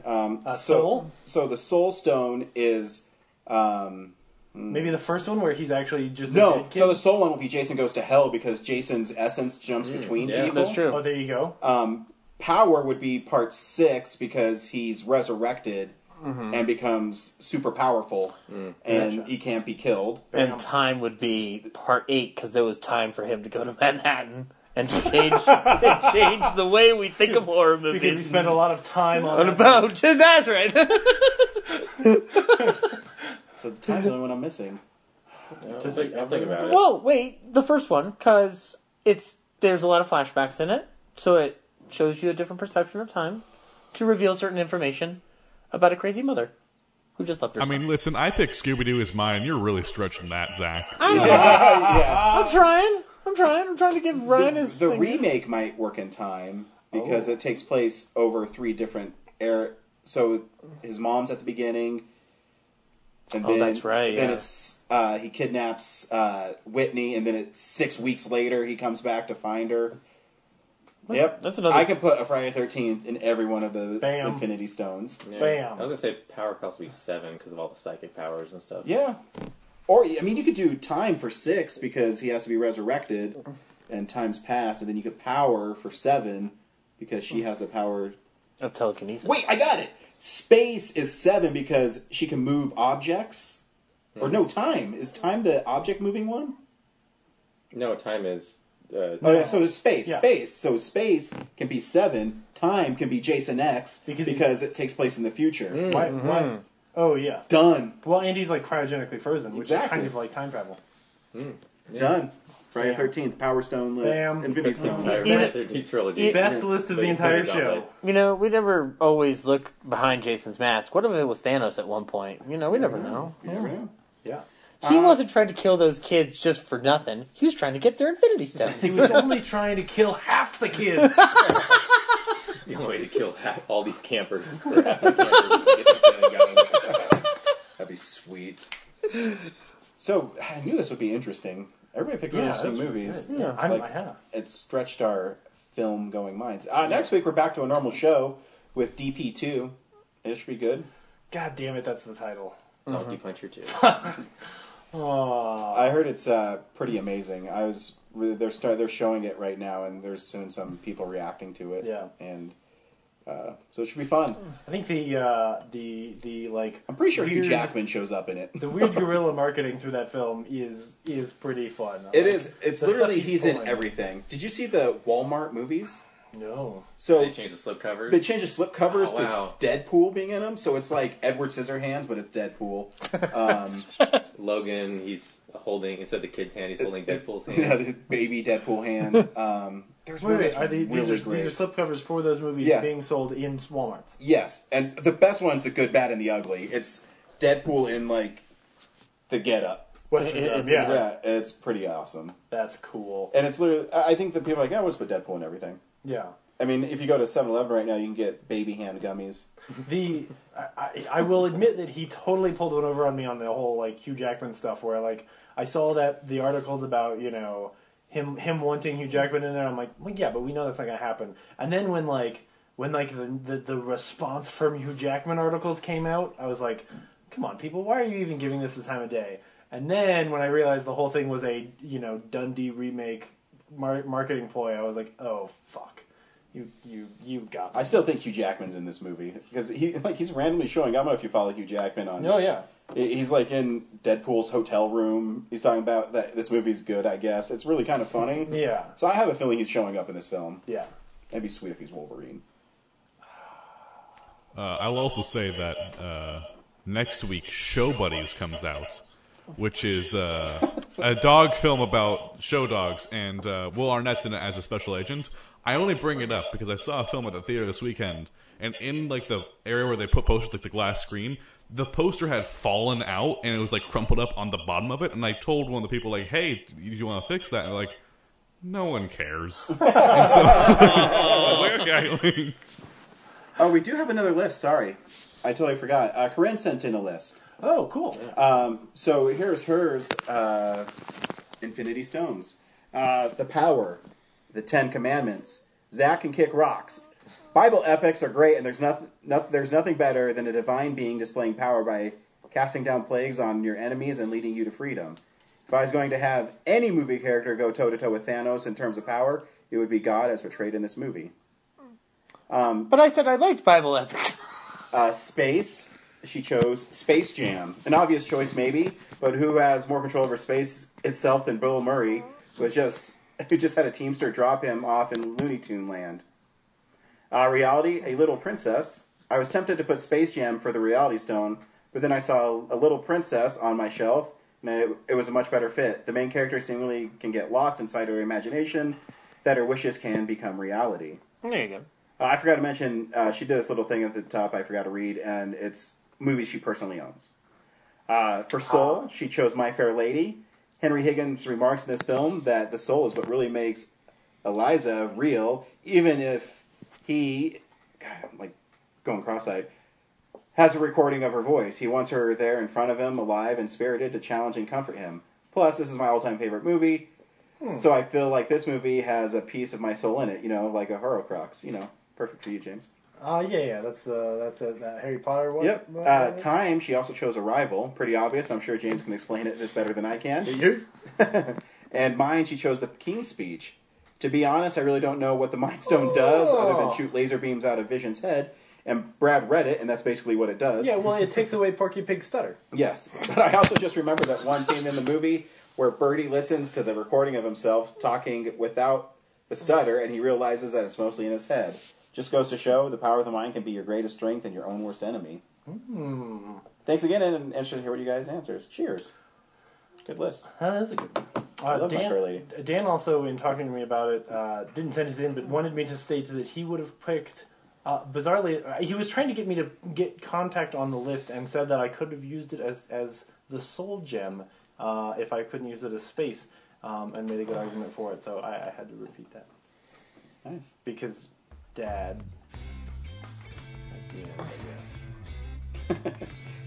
Next week, Deadpool 2.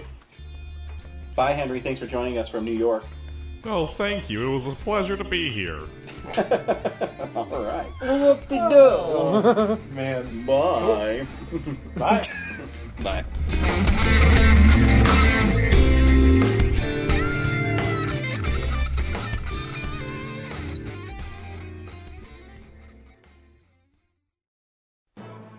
Thank you for listening to this episode of Real Nerds Podcast.